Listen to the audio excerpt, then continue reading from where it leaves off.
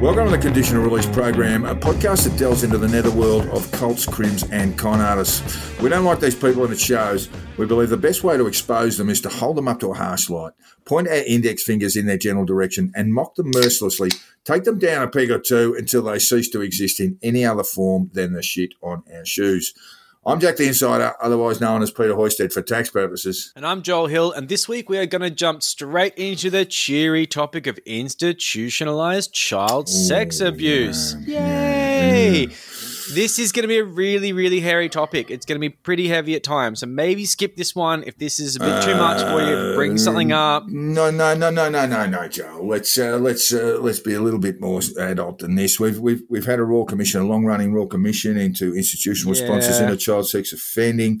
There's not much that should shock our listeners these days. We know the extent of it, and in fact, really, that's the known extent of it. The real record will not properly be known, but we just have to try and get through it. We'll try and avoid a lot of the traumatic stuff, but it's an important discussion. Yeah, it's an important discussion, and I think we have to be as frank and candid as we possibly can be by being respectful to victims. Yes. What we'll do is we'll throw some phone numbers in at the end.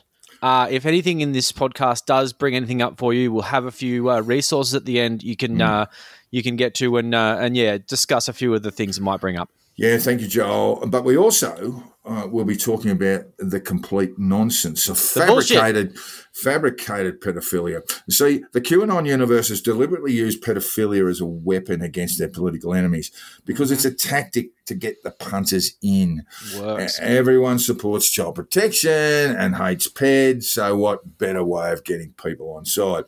The disgraceful part is it sells real victims short, and in a perverse way, the distraction actually encourages real peds to go on and commit their crimes. Yeah, I mean, if it's not Tom Hanks, it's not worth worrying about. Fucking ridiculous. So you have all this bullshit, QAnon and Q-adjacent stuff like Pizzagate and Frazzle Drip, which is this completely fictitious just rumor of a video that apparently depicts Hillary Clinton doing horrific things, and they're pretty fucked up, to an unidentified child that just like...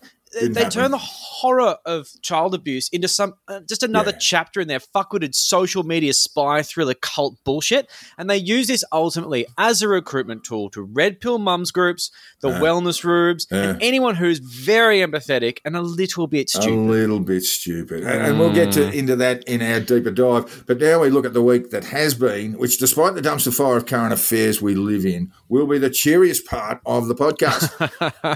Here we are with a Conditional Release Program weekly news.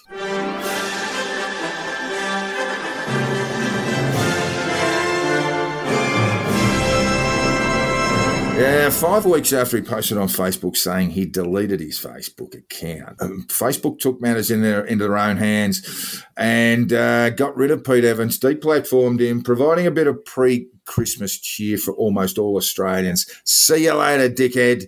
Yep, fucking don't let the door hit you on the way out, you fucking wanker. And we'll deal with that a little bit later in the week in Pete Evans. But in grimmer news, there was what at face value would seem to be a domestic terror attack in Nashville, Tennessee. Yeah, it looks like it's going to be some sort of lunatic anon type, because of course it is anyway. But it's best not to make any kind of sort of sweeping statements because nothing substantial's come out from the official channels.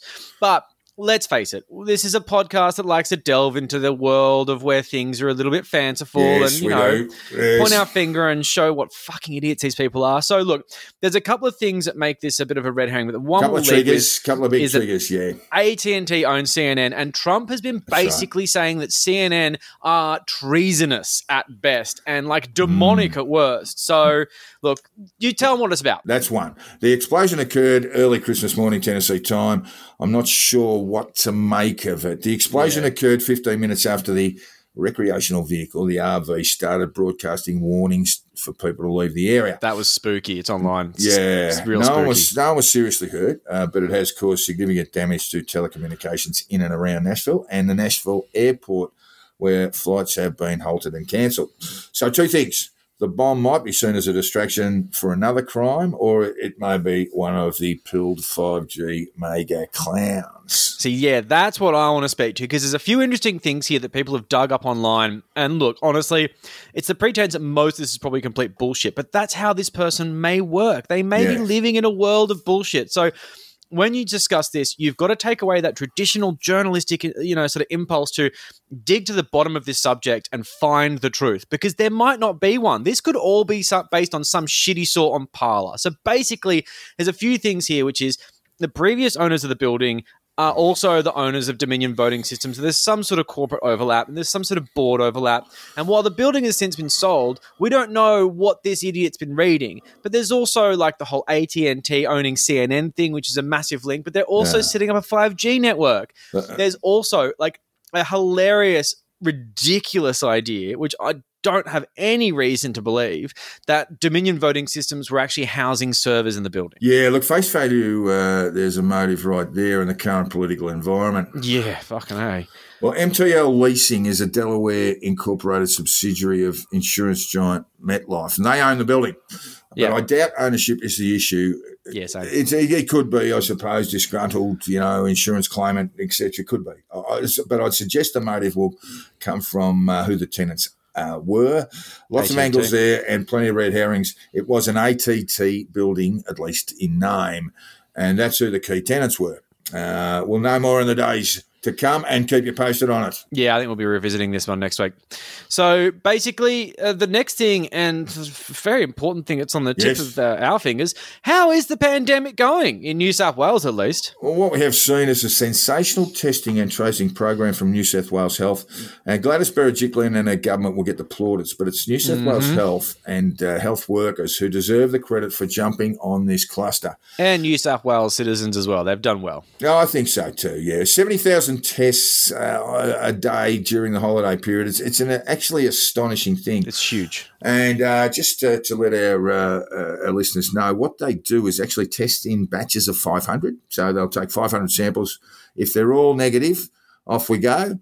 But if a positive is returned on a batch of 500, then they're individually tested. And where they're found, they track down the positive, and then the regionalised tracing folk move in to stomp on it.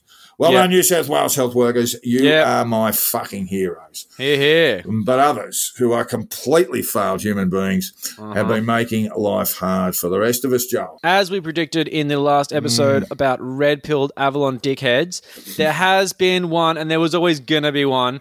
Whether we found out about them was another story or not. A 37-year-old from Bilgola Plateau, which is sort of a hill above Avalon, which really sucks to walk to, went down to hang out with some mates down in Sanctuary Point, around 200 kilometres away. Sanctuary Point in the southern New South Wales. So that's a good 3 hours drive. It's a long fucking walk. Yeah, it's a very long walk. I don't know that he or she actually made it. Who is it? It's a she, and I'm not sure what the go is here. All we know is that a 37-year-old from Bilgola Plateau went down to Sanctuary Point. Went for a bit of a holiday. Took the caravan out of the suffering fucking COVID symptoms, fainted in a pizza shop. Fainted in a pizza shop, and then claimed it was a spider bite. Yeah, went to hospital in order to avoid and refuse a COVID test. Yeah, refused a COVID test after being like in a hospital. Like you're in a hospital, there's someone there with like the test kit in their hand, and you say, "No, I will not do that." Probably something about George Soros along the fucking on the kicker.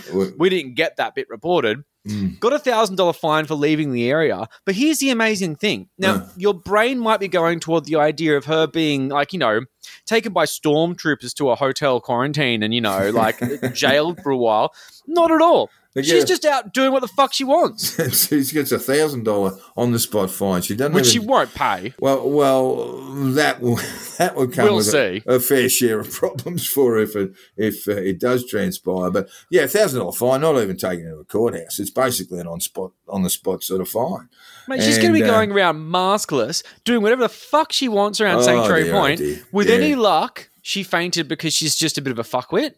But if this is anything to do with COVID, we are going to have a serious cluster. What is wrong with this fucking person? Yes, that's a very good question. I don't know that I know the answer to that one. But look, I should apologise straight off. We went into last week's episode and we failed miserably to pass on season's greetings to our listeners. And a Merry Christmas. I hope you all, it's all past now, so I'm very, very sorry. I can't even say it. And we'll have to move into the new year and wish you all the best there. But we did, in fact, endure terrible time for many people, Christmas.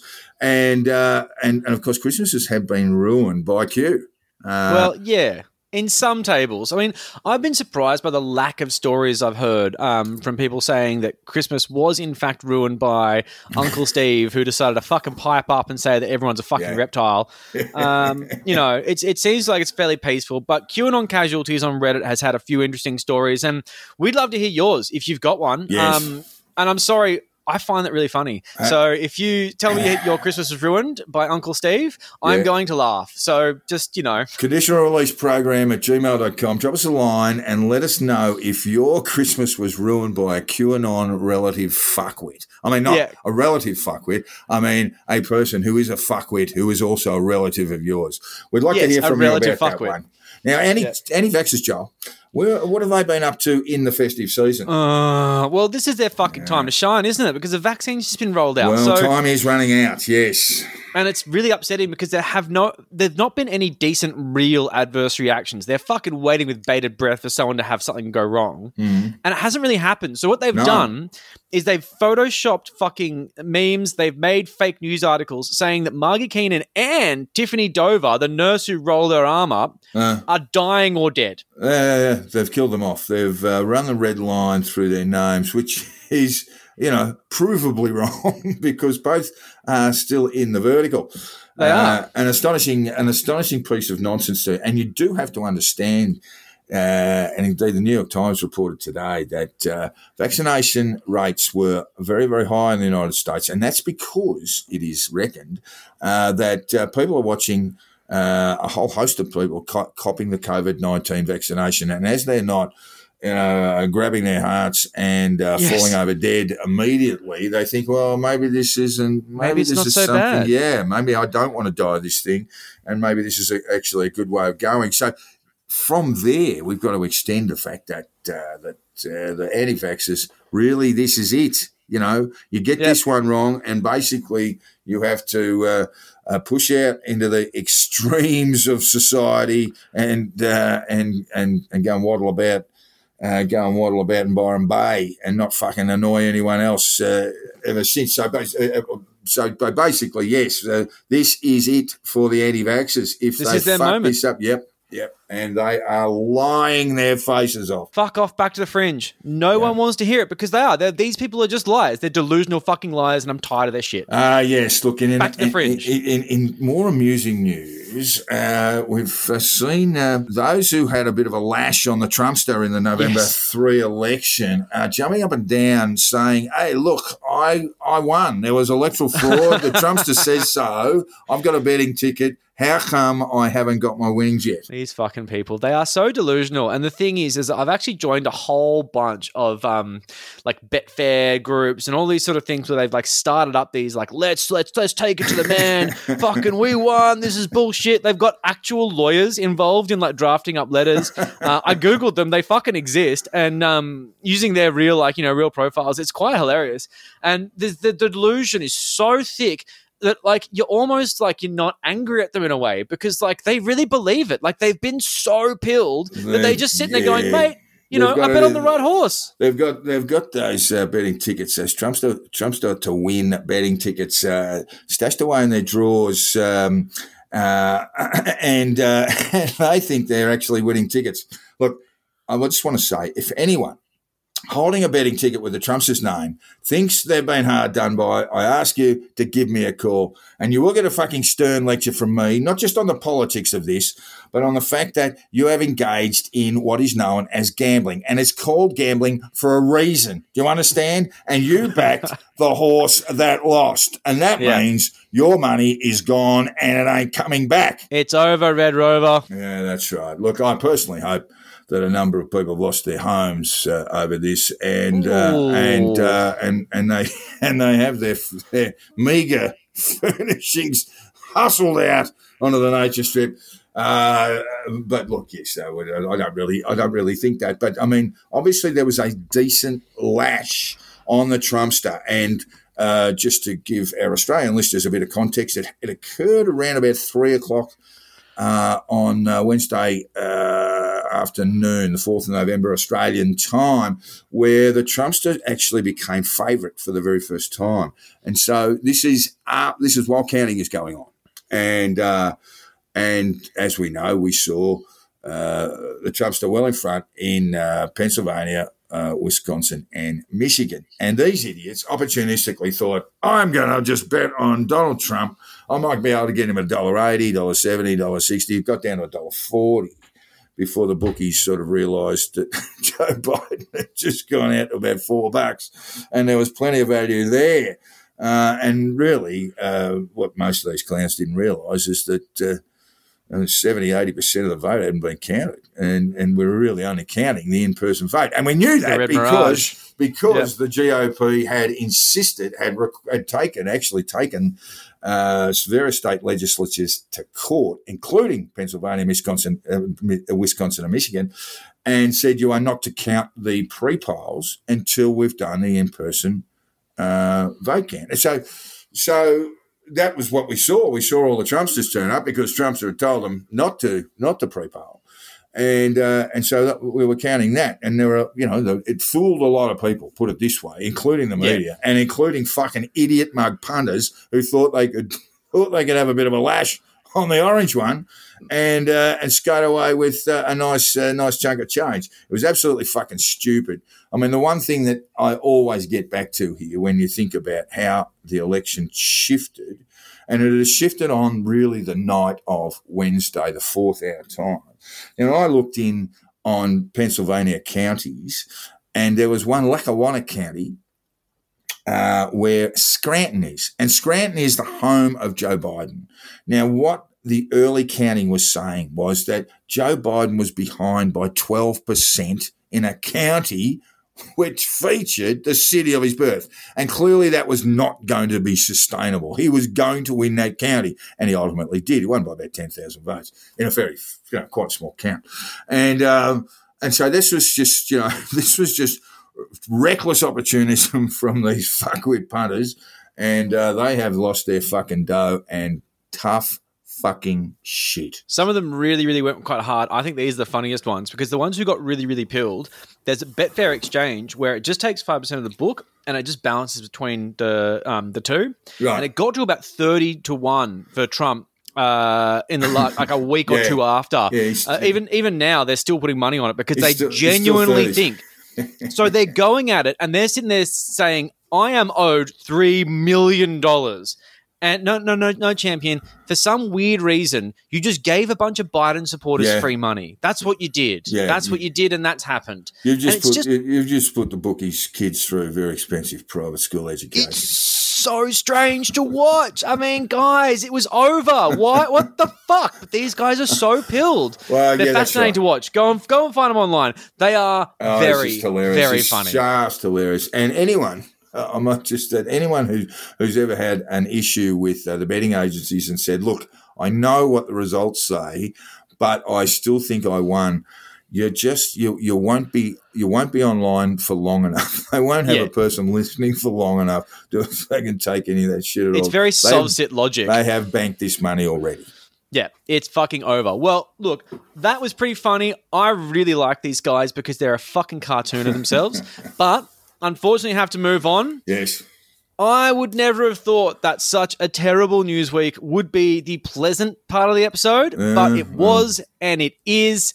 And now it is time for our rather confronting clergy shirt fronting deeper dive.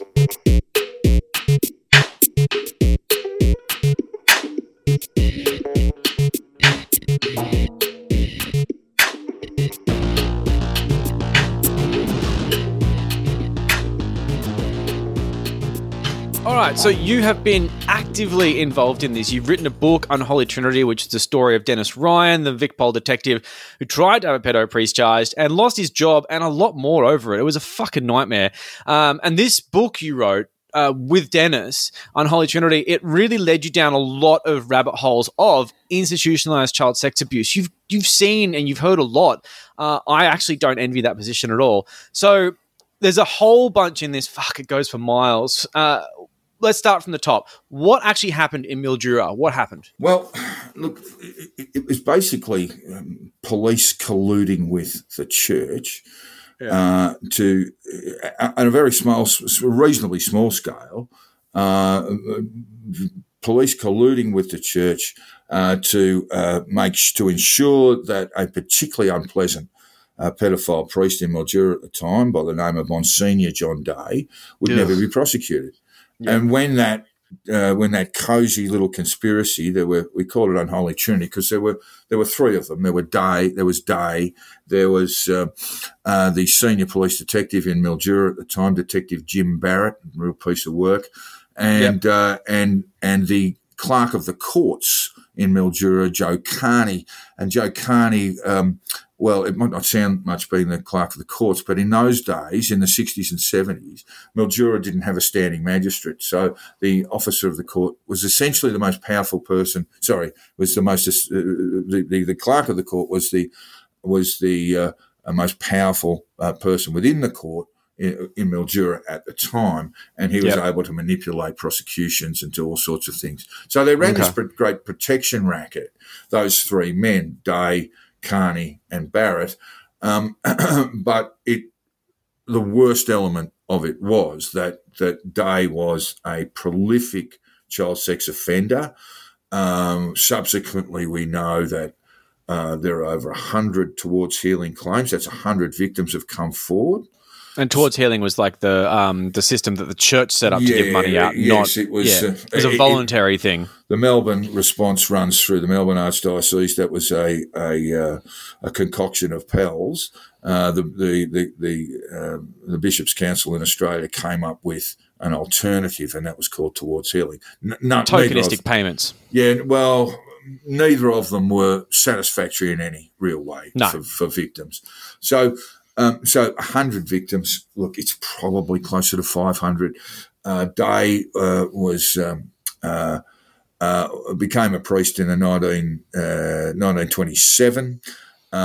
He, as far as I know, was an active pedophile throughout most of his life, and may well have been one before he was a priest. So certainly, from what we know, was offending in Mildura. He was there for 14 years. He arrived there in 1958, and he was finally punted out of there in 1972. He was offending pretty much weekly with a whole range of victims. It's just a lot of people. It's a lot of people who basically had their lives, put on hold, their emotional development put on hold, deeply traumatised, unable to understand what had actually had occurred to them. He was perhaps the most trusted figure in the city, in the city of Mildura, and he just raped them. So it's just psychological mass murder. Yeah, and of course with this triumvirate, even a parent who learned that his or her child had been indecently dealt with, if they went to the police, I mean, nothing's going to happen. And it did happen on occasions, and these matters would always be referred to Jim Barrett, Detective Sergeant Jim Barrett, that fat piece of shit, and he would go to the parents' places, and basically we spoke to a number of them, and basically stand over them to drop the complaint. And that was based on, all your friends are in the church, and there's a shame element. Yeah, huge shame element. Do you understand what you're doing? All that sort of stuff. So inevitably, when on those rare occasions when it got to a complaint made about Day, that was jumped on. So this guy is running around Mildura. He was a fucking pervert of the highest order. He was an incredible thief as well, Day. He was always stealing as well and committing fraud. But the worst of his criminality was with young children, boys, girls. It didn't seem to matter.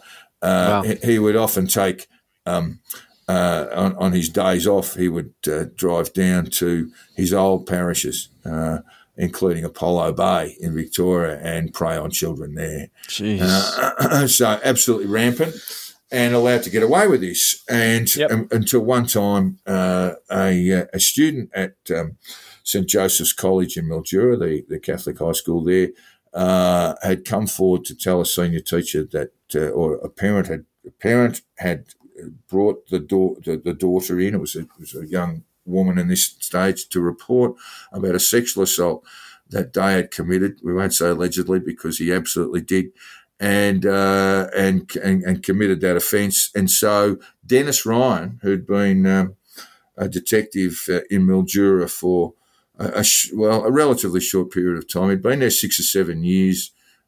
He did not get on with Barrett. He was unaware of the sort of, I mean, he knew he knew of the closeness of them. But look, he was a very, very good police officer. He was running around solving murders, things that were beyond the capabilities of Barrett. But in police, rank is everything, and so Dennis was basically, an inferior to Barrett. So there was very little he could do. But finally, Dennis was called in to take a statement from this young girl who was saying that she'd been indecently dealt with by John Day. He took that. Statement. Then he took a statement of another victim, and then that victim would tell him about another victim, and it went on and on and on. And so this is, just to give you a time frame, it's about August of 1971. And by the time we get to around October, Dennis has 8 statements from 8 victims. And young men and women in Mildura were coming forward to tell their stories, and they trusted him enough to do that. Yeah. The background with Dennis is just an astonishing sort of coincidence that occurs. And Dennis, as I said, we're in 1971 when he starts investigating Day. But if we go back to when Dennis was just a young uniformed police officer, he's running around as a police officer in St Kilda. He goes out on divisional patrol with 2 other more senior police officers. They come across, this is 1956, and they come across a large American vehicle veering down the road, and they pull the car over and they notice it's being driven by 2 prostitutes. As they get closer to the car, they see a man, a priest in dog collar, but with his pants around his ankles, blind drunk in the company of these 2 prostitutes. They pull him out of the car and they shoo the 2 call girls away, and who explain basically, look, he lets us do this. He lets us drive his car, and then they take the priest back to the station. Nothing happens to him. He should have been charged. With various public order offences, but he was not charged. In fact, the senior sergeant at the police station just merely rang the cathedral, and a couple of young priests came and picked this very drunken priest up. But in the interim, they determined that this priest was Father John Day from Apollo Bay. And Dennis Ryan was very troubled, because the great irony of this entire story is that Dennis Ryan is a devout Catholic. He certainly was at this time. Yeah. And he couldn't understand why Day was not dealt with by police, why he wasn't charged with offences as a result of this incident in 1956. So he says to his sergeant, it bothers me, why wasn't he charged? And his sergeant says to him, he basically said, well, I don't agree with this, but basically priests don't get charged in Victoria.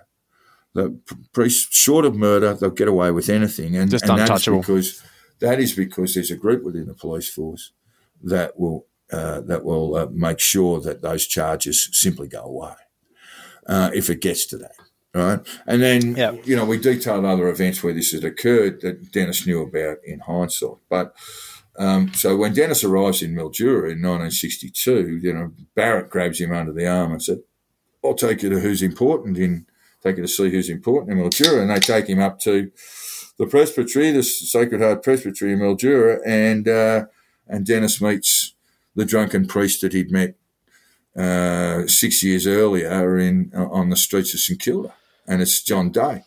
And that's when, basically, that's his first day on the job.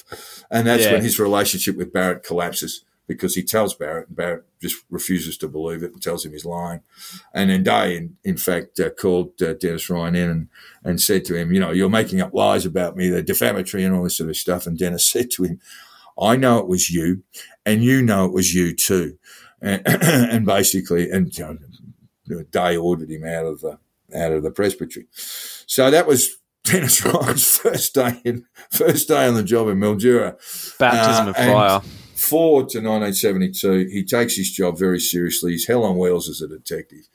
Yeah. But he knows that he hasn't got the power to take over the existing power structure. So he just gets on and does his job. Then this young girl and her mother come forward with the allegation that Day had indecently assaulted the young girl, and then he obtains a statement. So he rings up a Superintendent McPartland, who's actually the most senior officer in that region. He's actually in Swan Hill, not in Mildura, and he says, "Look, this is what I found." Dennis tells him this completely. Jack McPartland, an old Catholic bigot, another member of the Catholic mafia, and that was what it was known as in the force at the time. Yeah, that's dark. McPartland just says to Dennis, I want you to hand everything over to basically where it would go to Jim Barrett, and the protection racket would remain in place. And Dennis couldn't believe it, and he said, "You're off the fucking job." And I said, Dennis, pretty feisty. He sort of tried to have a bit of a brawl with a man of much more senior rank, and the guy pulled rank on him. McPartland pulled rank on him. He said, "Dennis, I'm a superintendent, and you're a shit kicker. Now I'm busy." Yep. So Dennis actually said, "Fuck you," and continued taking statements from victims. God love him. And in the end, he got to about 14. But the shit hit the fan, and two very senior officers that were basically the Chief Commissioner's secret police, a Detective Chief Inspector, Ray Child, and a Detective Chief Superintendent, John O'Connor, Blackjack O'Connor. And O'Connor was he was the don of the Catholic Mafia. And he came up to Mildura. He went to Dennis's house. He offered Dennis an inducement, a promotion. If he was prepared to let the matter drop, he would be made Detective Sergeant, and they would move Barrett away. Dennis declined that, and that was when almost certainly his job was ended at that moment, when he knocked back John It was their O'Connor. first and final offer by the sounds of things. Yeah, that's right. And then basically he was just excluded from that point on, and any further statements that he obtained, he did actually pass them on to O'Connor. Now, O'Connor claimed in his report to the Chief Commissioner that he and Child had interviewed all 14 of those that Dennis had interviewed, and provided statements to. Now, we spoke to 7 of them. I know one is deceased, and probably there are more, but we spoke to 7 of those people, and they all confirmed that they had not been re-interviewed. They had not given an additional statements to John O'Connor. So that's the first bit of political malfeasance. The fix is in there. Dennis, unbeknownst to him, O'Connor and Child go and visit two prominent parishioners at one of the pubs in Mildura, and over a couple of beers, they tell the parishioners, "Look, we're going down to see Mulcairns now, the Bishop of Ballarat and his diocesan officers, and we're going to tell him if he doesn't move Day, we're going to charge Day." And we know that meeting occurred, and it did occur later that day. And Mulcairns initially didn't believe that Day had been offending, and then he became assured that he had been, and then between the three, those two very senior police officers reporting directly to the Chief Commissioner, and the Bishop of Ballarat, they cooked up a way of getting Day out, and so Day was relieved of his duties, and he was basically sent to a sort of clerical Coventry, if you like, for about 12 months, where he was pinged around the world, various places for where they sit around earnestly praying for pedophiles. And then when he returned, he was given a small parish near Warrnambool, where I'm led to believe he offended again. He died in 1978. And when he died, by the way, he was absolutely feted by Mulcairns and others who, basically talked about his modest magnificence and all this sort of bullshit, having known that he was an outrageous child sex offender. Now, what happened to Dennis was he was basically ostracised within the police force. He was taken off detective duties. He was basically sent on police rounds in divisional vans, and finally he resigned and just gave up. Yeah, they tried to sort of portray this as a feud between Dennis and Jim Barrett. Barrett was ultimately transferred. They had to create a job for him in Swan Hill, and it shifted him there. And Dennis Ryan moved. So Dennis Ryan was offered all sorts of things. He was offered work outside the police, security details in courts and all sorts of things. Everything he simply knocked back because he knew if he took that, if he left Mildura, what had happened in Mildura to all those children, this great racket, this great pedophile racket, basically with the protection of a senior police officer. Just keep happening. Well, the truth would never be out. So that was 1972. The shit hit the fan. Day leaves. Dennis Ryan, about 6 months later, is forced out of the Victoria Police Force. And he came to me in 2012. He made contact with me through a mutual friend, a very good friend of ours, who is a chief superintendent of Victoria Police Force, and he sort of had come to understand that something horrible had happened, and written a foreword for Dennis's book that we published, God Love You, Brian Harding, and so I met Dennis, and Dennis agreed. I was thinking, I can get this published, and I got a publishing deal, and then I thought, well, I'll get around to writing this. But Dennis had other ideas. He jumped in, he and his then wife jumped in a car and pulling a caravan and drove up from Mildura to my place, which is a considerable distance. Yes.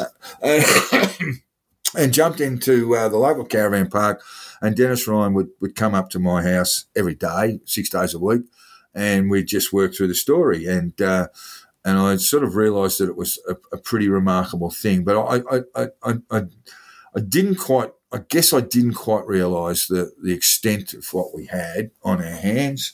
The book was published in 2013.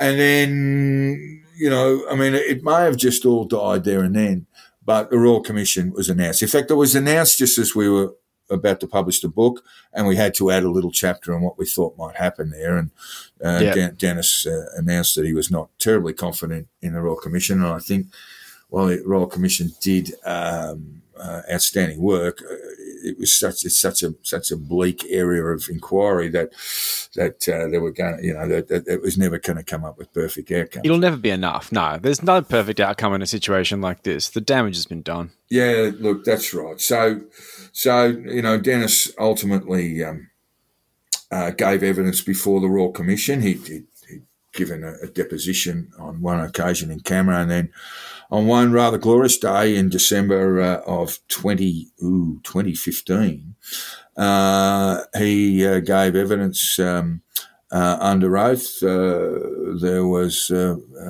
counsel representing the Victoria Police Force, but he stayed in his seat. There was no cross-examination, and all it really was Dennis reading from some parts of his deposition or statement that he provided earlier at the coaxing of counsel assisting, and there was also he was actually allowed to read into record a statement that had been made some years before by O'Connor, who by this stage was deceased, and O'Connor had basically just lied his way through a sworn statement, about what had happened. And in such a way that the gallery in the courtroom was laughing at the absolute outrageousnss of it. Absurdity. Yeah, that's right. So and that was it. Dennis gave his evidence. He'd been waiting really, I think 40 odd years. 40, I think 44 years for a moment of of liberation from this, from a get some peace. Yeah, and he got up from his seat, and the gallery just broke into spontaneous applause. It was a very, very moving moment, and Dennis came and sat down with me afterwards, and then basically.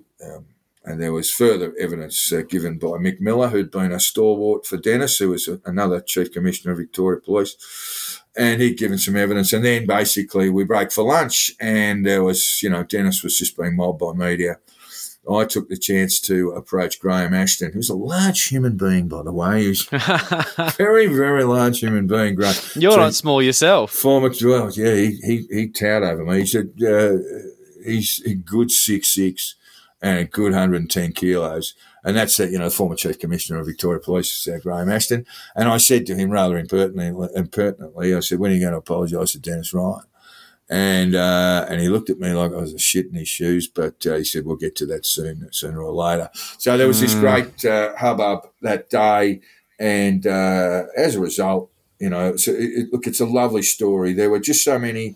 Well, it's a horrible story that somehow has a good ending, at least for Dennis. I mean, and so bit by bit, everything came down. So he was vindicated in the Royal Commission. Then he received an apology, a so-called a public apology from Victoria Police. Yep. It wasn't really a public apology because the public wasn't welcome. Victoria Police doesn't like the public. No. I certainly don't want them hanging around. I'm not a big fan of the public myself. And the only journalist that was invited was John Sylvester, who wrote a very nice piece, but John is well known to have a close affinity with Victoria Police Force. Journos like me were not invited. And I wrote a speech for Dennis, and he gave that. And they offered him a small amount of compensation there, which he accepted but would not accept as total payment. They were trying to butter him up. They were still at it. And so we decided that basically we had to try and get some compensation for him. When I say we, there was a number of people. There was the producer Ben Knight at the ABC. There was me. I had meetings with state government ministers. I had a meeting with Martin Pakula as Attorney General at the time. And I said, look, mate, if you want to have a good day in politics, you go and stand next to Dennis Ryan and you give him a check. I guarantee you'll get a good story from me. Yeah. And you'll get a good story from other people. And it bounced around there for a long time. Over a year. The Police Association had hired an actuary to determine the full extent of Dennis Ryan's loss. And while a lot of this was interest over, since the early 1970s. Basically, they put his losses at over $4 million. So he missed out on his police pension. He'd missed out on basically everything, superannuation, anything he could get. So, as I said, we started, basically lobbying ministers to do the right thing, and it stayed there for a long time. And there was a meeting. Ashton had met with Dennis and apologised to him privately. I think so fundamentally Graham Ashton's a decent human being, but he certainly showed himself to be, but flawed in other ways. And so he'd driven up to Dennis Ryan's place in Mildura and offered his personal apologies, and had done so on another occasion. Then there was a third occasion where he said, I'm coming up to see you, Dennis, and I've got a present for you. And we thought, well, here we go. This is it. Yeah. He's going to be compensated finally. And Ashton appeared on his door with a framed photograph of Dennis and Graham Ashton at the apology, shaking hands, and was like, oh, fuck off, you guys. I mean, fucking get this done. You're dealing with a man in his 80s. He hasn't got a lot of time left. Stop waiting. So a lot of people jumped up and down then. As I said, Ben Knight was one of them. I was another. And then it fell into the carriage of Dan Andrews. And once it got into his office, it was all over in 2 weeks. I mean, this is Dennis having to wait 45 years. Yeah. And it was all over in 2 weeks. 2 weeks. As I say, it was basically a lot of administrative stuff. And And I can tell you that when the state, basically, if you make a payment to, someone you owe some dough to, whether it's a Telstra or something like that, and if you transfer that money on a Sunday, that money's not going to hit their account until Monday, sometimes Tuesday. But when the state government of Victoria does it on a Sunday morning, they basically, Dennis was rung up and said, check your bank account, and the money was there. And nice. And it was a beautiful moment. And subsequently, Dennis was given a companion of the Australian Order, and all richly deserved too. And then, I think he was named the Man of the Year in Mildura, and then he was offered the Freeman of the Rural City of Mildura, which is this kind of almost medieval sort of award that they give you, where it allows him he can graze his sheep basically on public land in Mildura. Ooh, he doesn't have that's any prestige. Sheep. He doesn't have sheep, by the way, but he could do that. And he was invited. Obviously, he was going to have this honour conferred upon him, and he invited Dan Andrews to attend. And Dan Andrews didn't attend. He sent a letter of apology, and I'll just read it to you.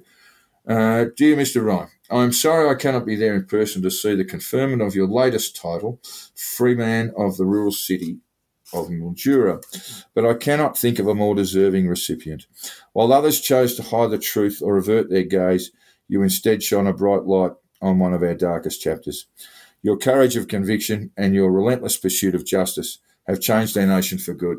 On behalf of the Victorian government and the Victorian people, thank you. Yours sincerely, Dan Andrews. Decent. And that's good. That is a Dennis Ryan story. He now lives a very quiet life, and he deserves it. He deserves every bit of it. He's one of the best people I've ever met, if not the best. He's no saint. He was just resolute that this was wrong and it would not be tolerated.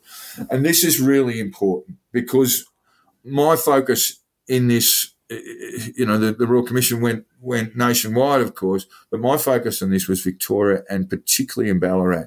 And what we see is just this absolute epidemic of child sex offending from at least post-war and probably pre-war.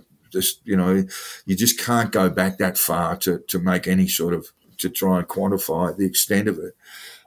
But certainly from the 50s onwards, you can see that there were, literally thousands of victims in the Ballarat diocese alone, which is just sort of a third of Victoria and the western part of Victoria. It's mind-boggling stuff. It's just insane. Yeah, and it's really interesting. I mean, it from a sort of a criminality point of view, one wonders why there were so many offending priests in the Ballarat diocese, and why neighbouring diocese Sandhurst had much, much fewer. I mean, there were still some offenders there, but just so nothing few. Like it. Well, you need a special kind of Terminator type approach like Day that just stopped at nothing and would just offend and offend and offend. Well, that's a special kind of person. Well, it is. Yeah, there's definitely that. But when you realise that the police won't act, the church will cover up.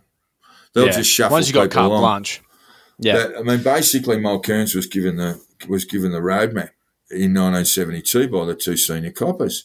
It's basically you just move this priest on, and we'll hear no more about it. And that's all there is to it. And so that tells the offender, oh fuck, I can do anything. Now, if you tell an armed robber, an armed stick-up guy, mate, you can commit as many crimes as you like, but which did happen. You'll never get pulled up for them. What do you think that armed robber's going to do? He's going to commit a fucking lot of armed robberies, right? Rob with arms, So absolutely. So that's the first thing that this police collusion created. The sense among these clerical pedophiles that they could get away with this. That the worst thing that could happen is they'd make the bishop a little bit angry and they'd get transferred out of a parish, which really wasn't any punishment at all, because they'd be moved on to another parish where there were just the same shit.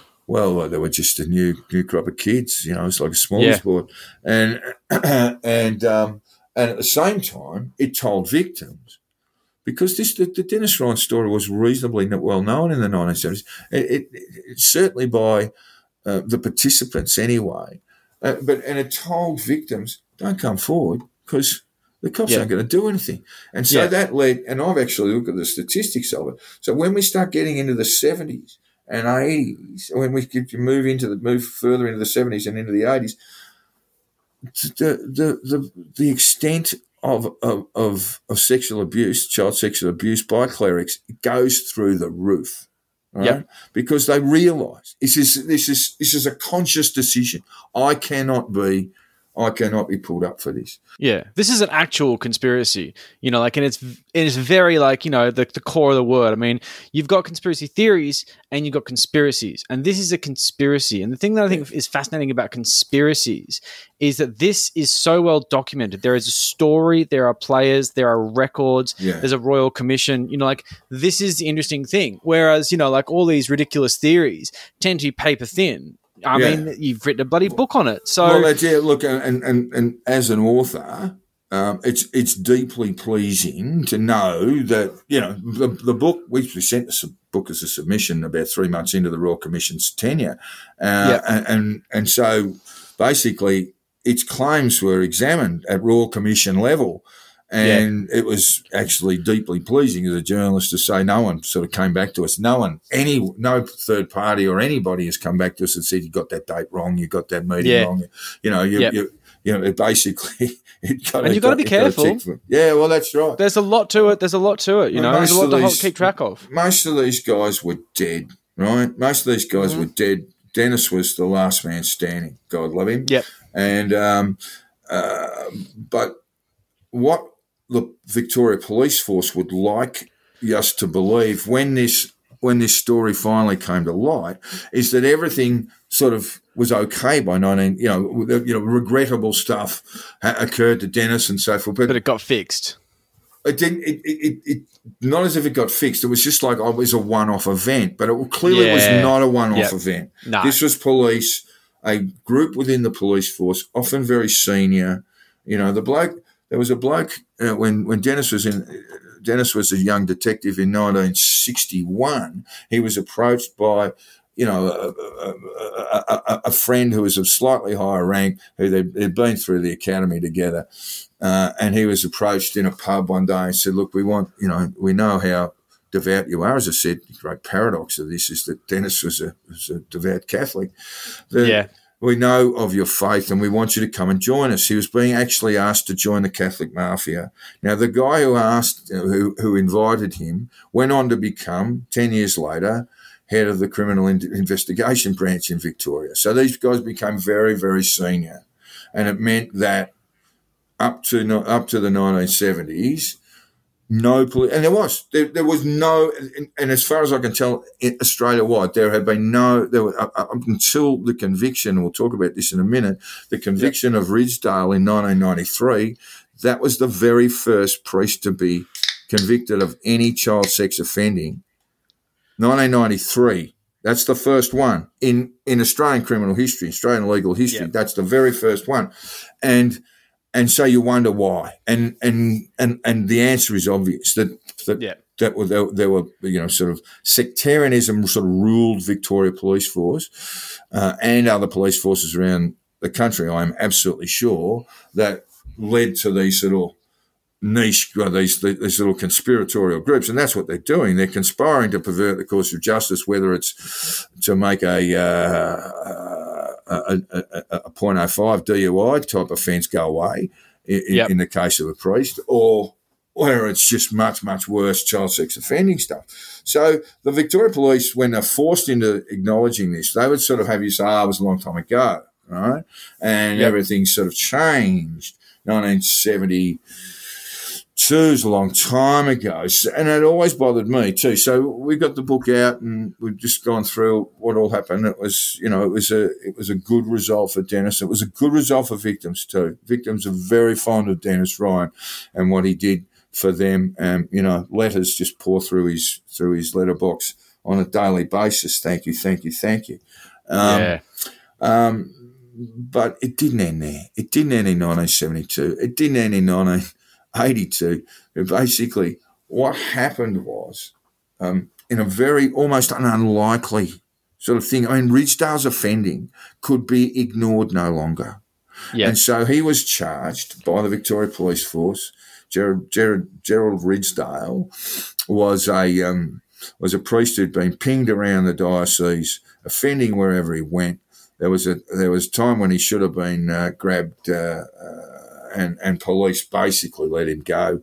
Rather than charge him, they went to the bishop and said, "Oh, you've got to remove him." And they removed, Bishop Mulcairns removed him, like had been done with Day. In fact, it was only a few years after this, and then just moved to another diocese. No one has a clue what's going on, and at various places he was just out of control. I mean, when he was in Mortlake, which was his last parish appointment, he was.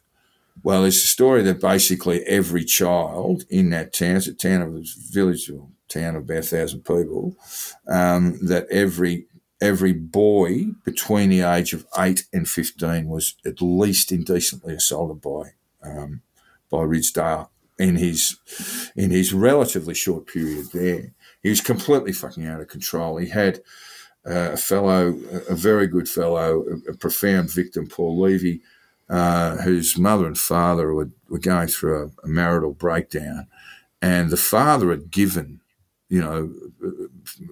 basically a guardianship to Ridsdale, and this kid basically slept on a camp bed next to Ridsdale's bed in the presbytery, and he was abused every day, and that went on for months until his mother came and saw Mulcairns in Ballarat and said, "I want my son back." He said, "Oh, I don't think I can do that, He said, "Well, I'm going to the police." And she said, "Oh, okay, I think I can. Yeah. I think I can make that happen." So Paul Levy got a compensation case before the courts at the moment. And bring the checkbook, guys.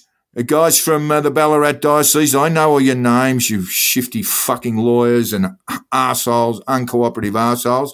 I know when you get to see Paul Levy, you give him a fucking big check, right? Yeah. Imagine allowing this sort of stuff. So a number of these victims have been through the courts. A number of them are still going through it. The Catholic Church will make life impossible for them, or just stretch things out. The diocese they've got a huge legal team. They're not fucking around. Yeah, and anything to mitigate. Yeah, and so one fellow who's become a good friend of mine. He was actually raped by Ridsdale in the confessional in Mortlake and St Coleman's in Mortlake, and what actually occurs in a sort of weird way that the Catholic Church is structured clearly to avoid legal liabilities, is that the person who sues him has to sue the bishop, right? So they were suing the current bishop, Bird, and the basis of that, the cause of action, is that the bishop at the time, whether it was Bird or Mulcairns, knew of the offending. And clearly, that is the case. Clearly it was determined by the Royal Commission that Mulcairns was well aware of Ridsdale's offending and didn't just do nothing. He just basically kept shuffling him on. So when that came to court, the church's lawyers actually argued to say, well, we don't believe that the bishop did know. And and the judge said, "You got to be fucking kidding! I mean, you want to go away? I'll give you a day's adjournment. You go away and come up with something better than that, because that's just not going to fly here." And then they settled. They settled straight away. In fact, God love him, the victim, Steve. G'day, Steve. God love him. He settled for a large amount of money. I don't think it's my job to say how much. And he deserved every fucking cent of it, by the way. Yep. And he, the terms of settlement was sort of net 30 days from agreement, and 30 days passed, and he still didn't have that check. So God love him, he got hold of the diocese and just blasted their fucking legal advisor and said, I want my fucking money, or we'll commence federal court action against the diocese. And he got it about 3 days later. So yes. So we push on through this. This really key moment is the conviction of Ridsdale, because everything changes then, right? Now, the first thing to note about all of that is that he was charged with relatively minor offences, and I don't in any way mean that as disrespectful of those victims. No, it's the way the prosecution played it out. Well, possibly, and it may well be a sort of police issue as well, because Ridsdale had been offending at a gross level. Penetrative rape was his thing, and instead, when he was first convicted, he was charged with a number of counts of sexual assault and acts of gross indecency. And he was convicted in 93 and sentenced in 94 to 18 months in prison. And I think he served about 7 or 8 months. That was it, right? This is a fucking monster. This is the worst. This is don't have to use the qualifier of child. This is the worst sex offender in Australian criminal history, right? And first up, he does a mean 7 months in prison.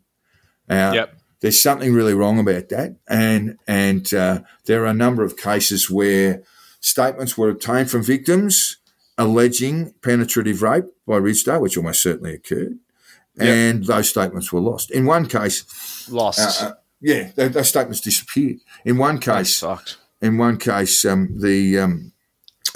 fellow who offered the statement, he had been raped by Ridsdale. Just to give you an idea of the sort of man Gerald Ridsdale is, he had been raped by Ridsdale in the bedroom of his own home, his own bedroom, his own home, by Ridsdale, and then Ridsdale jumped in the car after that, right, and drove down to Warrnambool Base Hospital where the victim's father was suffering from bowel cancer, and administer the last rites to him.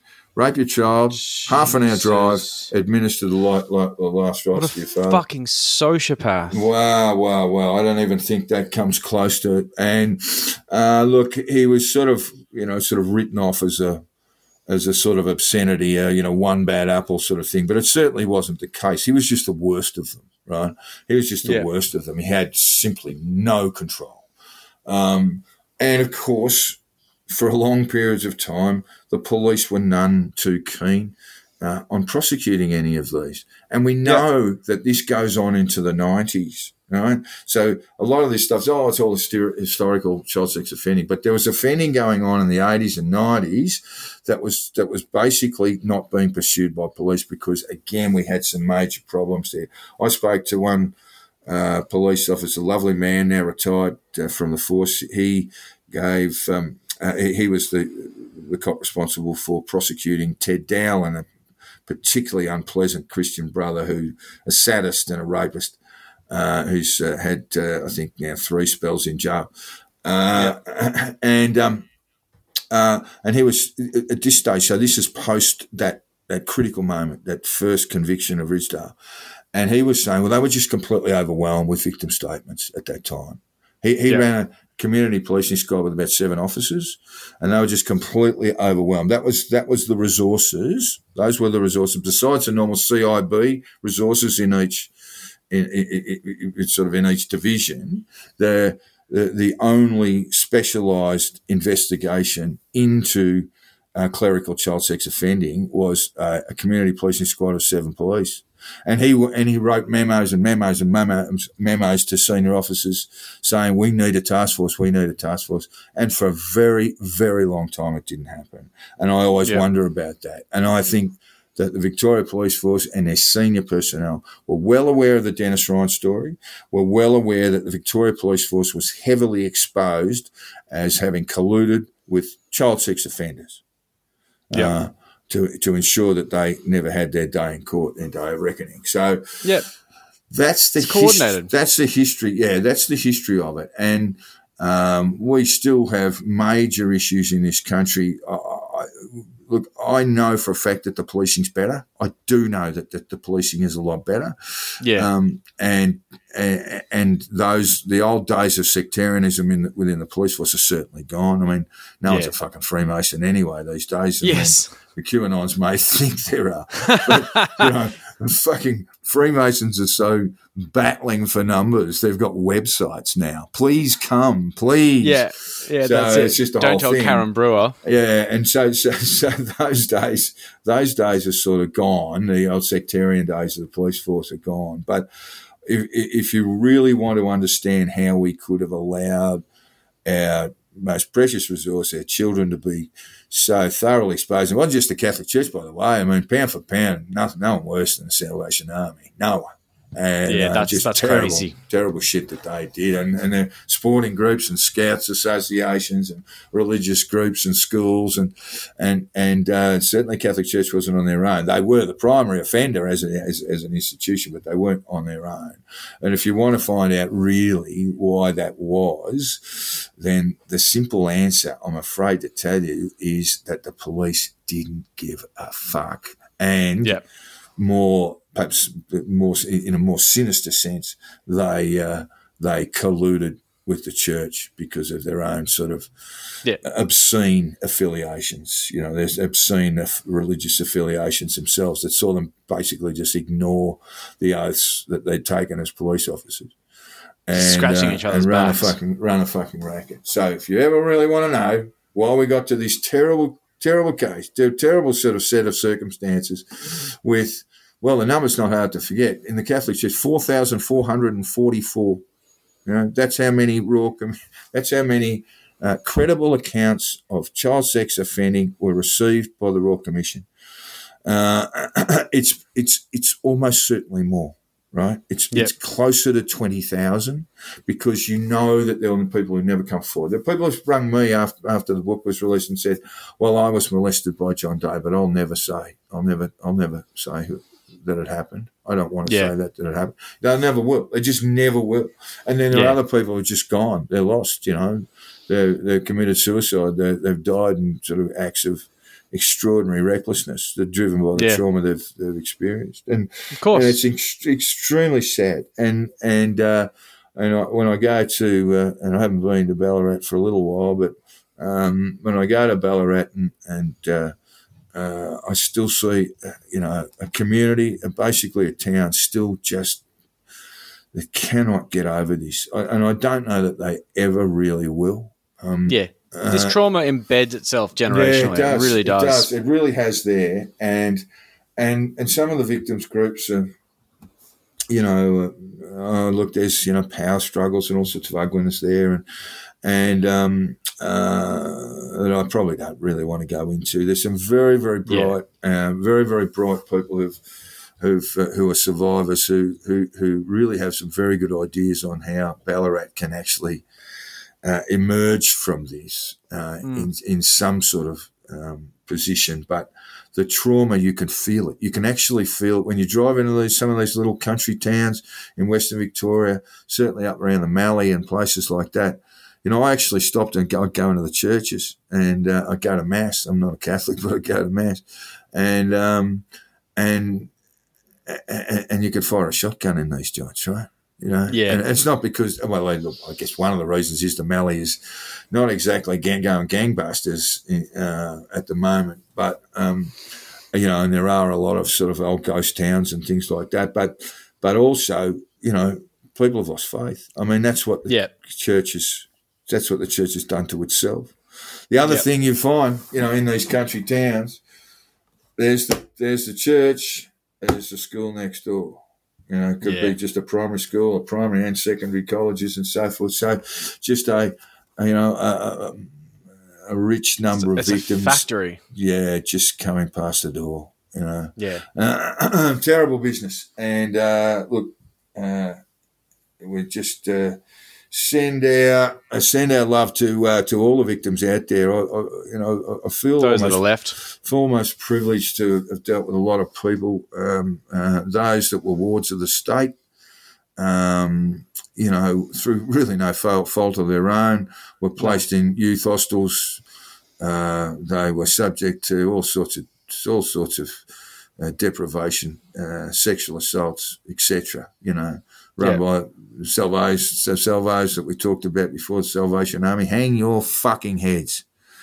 And it's quite likely some of these kids were a victim of many people. Church, yeah, look, and then some of these kids would escape these extraordinarily hostile, violent environments, and they'd be grabbed by police, and they'd be belted by police. They'd actually tell police, we've been raped by Sergeant Major Salvo Clown, or we've been offered out to other pedophiles by some terrible Salvation Army officer, and the cops would give them a clip over the ear and then take them straight back.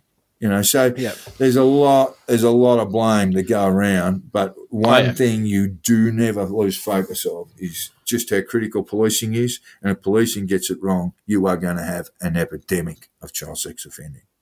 Yep. Yeah, absolutely. And that's the real stuff, Joel. And then we get on to, and this is why I'm really glad we're doing it this way, because we understand what child sexual abuse does to people, and we traumatise them. It's a lifetime of trauma, and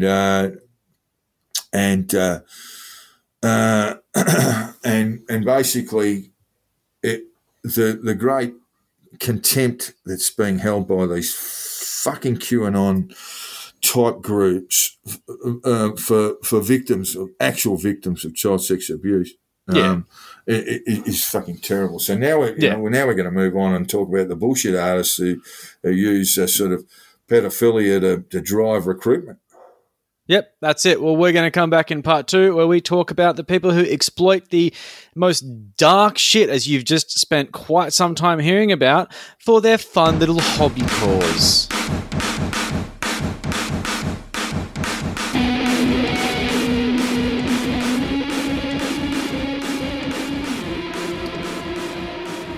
And into this ocean of human misery, an epidemic of child sex offending, which we could actually call a pandemic when we think about what's happened in the United States, across the world, Ireland, in Italy, in the United Kingdom.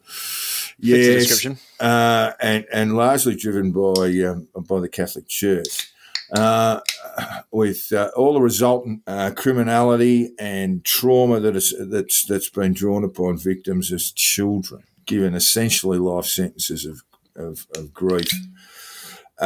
We have the bullshitters come along behind them, and I guess it must give people who run the Royal Commission, McClellan and others, pause. I mean, were they in some way responsible for creating this madness that now basically has these bullshit groups like QAnon, these cults, these dangerous cults like QAnon, basically, claiming some sort of legitimacy in that they are in the child protection business. It's absolute garbage. Yeah. And what it does is actually, make the experience of real victims, just cheapens them. Yeah. Completely. Yeah, it trivializes things and it makes it seem like as if they're in this sort of pool with all these like ridiculous, fanciful, much more extreme situations because they never happened. The idea of torturing a child and drinking their blood, then maybe someone who has suffered real child sex abuse, which is an awful thing and an awful burden to carry, is somehow then meant to take second fiddle to like this fictional character that's been made up by this fuckwit conspiracy universe. And it's all just to get up the arse of the Democrats. It's all just to fuck with Hillary Clinton. It's all just to basically further anti-Semitic, of course, because the adrenochrome thing is completely blood libel, and it's all about ancient anti-Semitic tropes that have gone back, hundreds of years.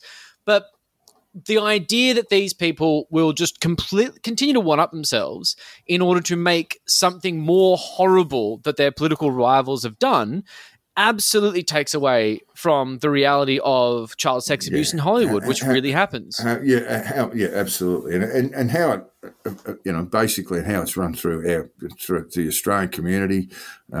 Some parts worse than others, of course, but along come these clowns, and they're talking about mole children, and tunnels under the ground. Yeah, Pizzagate, and Linda Everingham, who's a Telstra employee. Hello, Linda. Yeah. I'm just wondering. John Blackman from Telecom Mobile Net. Yeah, I'm just wondering what Telstra makes of your what you get up to in your free time. These people. I'm happy enough to discuss the psychology of it. Of someone like a Linda Everingham, they actually do believe that they're saviours. They do. They are. And what could be more persuasive than what's a better cause? Exactly right. So this is. But these people are looking for saviour. They're looking to be saviours. That's right. They're not people who accidentally stumble upon something like Dennis Ryan did. Someone who accidentally walked into a situation and decided they'd rather sacrifice themselves than turn a blind eye. These are people who have made up things to then be the saviour of. Yeah. Look, and the other thing to look at is when you're dealing with a conspiracy as opposed to a conspiracy theory, a conspiracy generally involves a very small number of individuals. Yeah. But the conspiracy theories, QAnon, Pizzagate, all this sort of stuff, it requires literally hundreds of thousands of people to be aware of child sex trafficking on a industrial scale. It's impressive, if anything. Well, it's a leap of logic that can't be made, and that's why if you ever want to determine the difference between a genuine conspiracy, and conspiracy theories, you'll find that conspiracies are linked to or limited to a very small number of people. Yeah, they can't operate. They can't operate in big numbers. But the real difference can't, because someone will say, I don't want to do this. Because what happens here is you've got the QAnon style approach to this, which is that I'm going to save the children because I'm involved. I'm going to rallies. I'm making a difference.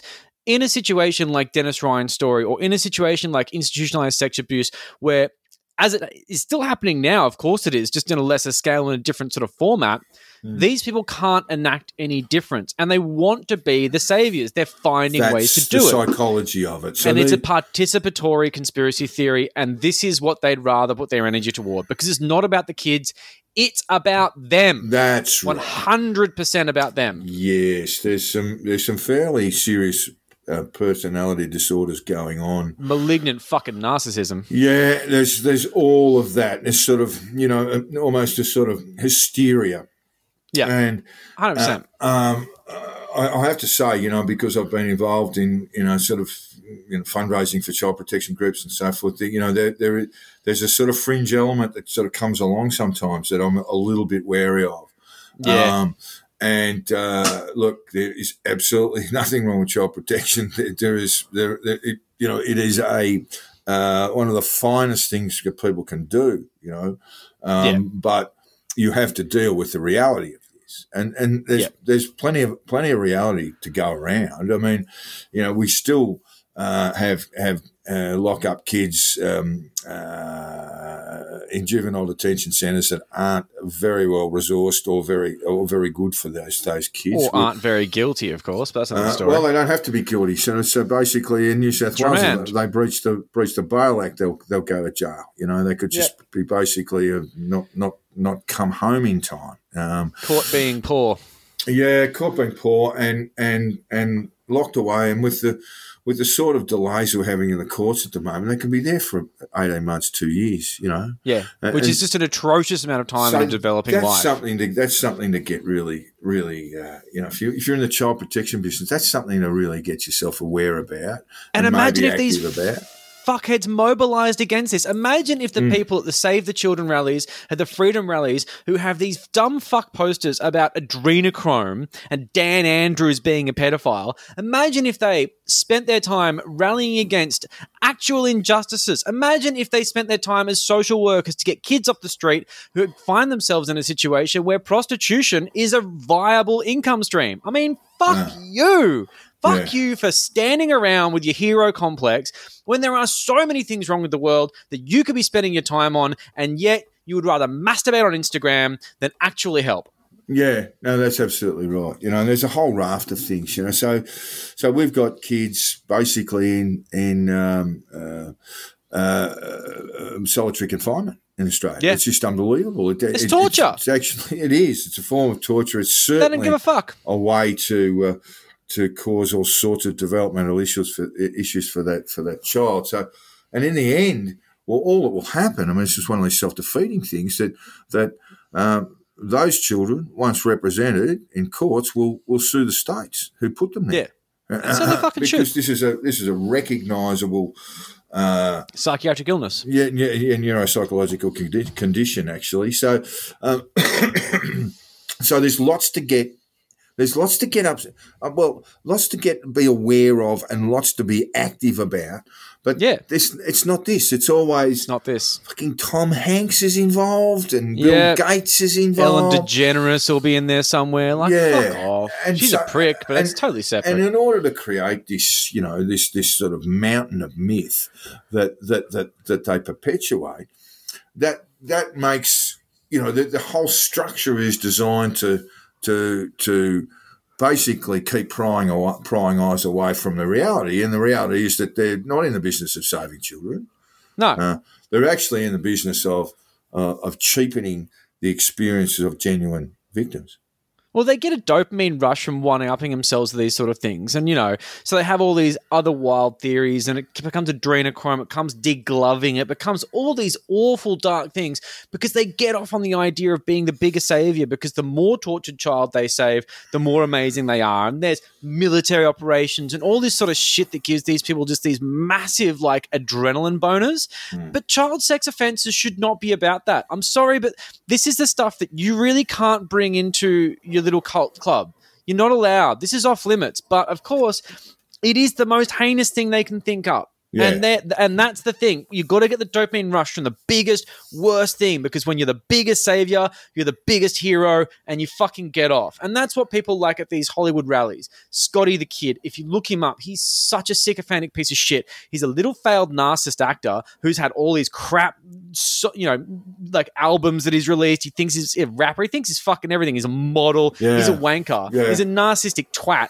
And he's taken to this Save the Children thing like a fucking duck to shit, because he sees it as a way of becoming relevant. He's a talentless fucking loser, but he needs to be adored. That's it's working, because his fuckhead just comes out and says, let's save the kids. And a whole bunch of people say, well, yeah, let's do that. And then, of course, from there, it's just Q pills on command. And, Pastel Q, which is basically the wellness yoga pants, sort of activewear mum type QAnon. They are so susceptible to this because they love their children and they're empathetic people and they're a little bit stupid. And they just get sucked into this vortex by fuckheads like Scotty, who after about 6 weeks of doing this realize exactly how to pill people, how to manipulate people, because narcissists are naturally good at this. And from there, you just have these fucking zombies that turn up anytime they're asked to wave signs. This guy gets drones to take promo photos to put on his Instagram. The entire thing is surface value. And these fucking scumbags are creating a fucking cult around something they do not understand, they do not respect, and they are not a fucking part of. Well, what can we say about the irony of being a Trump supporter and trying to save children? I mean, it's fucking embarrassing. Well, it is a little embarrassing, isn't it? Who cut the programs? There's that, but then there's also his personal behaviour. Jesus, the one who brags about fucking hanging out in the bloody locker room of the Miss America pageants he fucking funds. Yeah, where 16, 17-year-olds are getting undressed, It's disgusting. And he's so brazen about it, and they just don't see it. They've just got these blinkered eyes. They just can't see past their own bullshit because they're so fucking pilled. One day we'll get to the bottom of just basically who drove this sort of cult of Trump. And clearly we've got the QAnon drivers, the Watkins possibly, but certainly. This is almost out of the Trump playbook, isn't it? Will we ever know, though? It's so complex. It's a PhD and a 800-page book. Yeah. It's fascinating, though. Yes, I don't necessarily believe there's a close link between Trump and QAnon, But certainly he's benefited from QAnon. Oh, hugely. Hugely. Yeah, absolutely. Massively, and so you have to That's wonder. where the meme wars. Have to wonder how this all happened. It's just incredible this guy is the fucking savior of the children, according to these fucking morons, when he is an admitted sex pest of teenagers, and B, the kind of guy who would happily slash the funds going to any kind of thing that helps children get off the streets, get away from abusers, and all these sort of things in the Republican playbook. They're meant to be outsourced to charities. Charities are fucking terrifying. Half of them are religious. I mean, talk about taking them from a fucking lion's den and putting it in the tiger's fucking cage. Well, one thing that happened, basically, the situation in America was particularly dire for a number of these dioceses. And just to explain, for those who don't know, a diocese is a sort of geographical area as determined by the Catholic Church. So, for example, the Diocese of Boston extends well beyond Boston, in fact, into other states. So these are geographical areas that have necessarily don't have any sort of link to any other sort of geographical boundary. I didn't know that either. So those dioceses, they basically they report. They report ultimately the Vatican, but they are sort of standalone. And certainly if there's scandal involved, what will happen is that they are on their own. They become very, very difficult to sue. But in the case of the United States, well, by the way, victims have received, on average, $1 million settlements. That's $1 million a piece. People in Australia are receiving a lot less.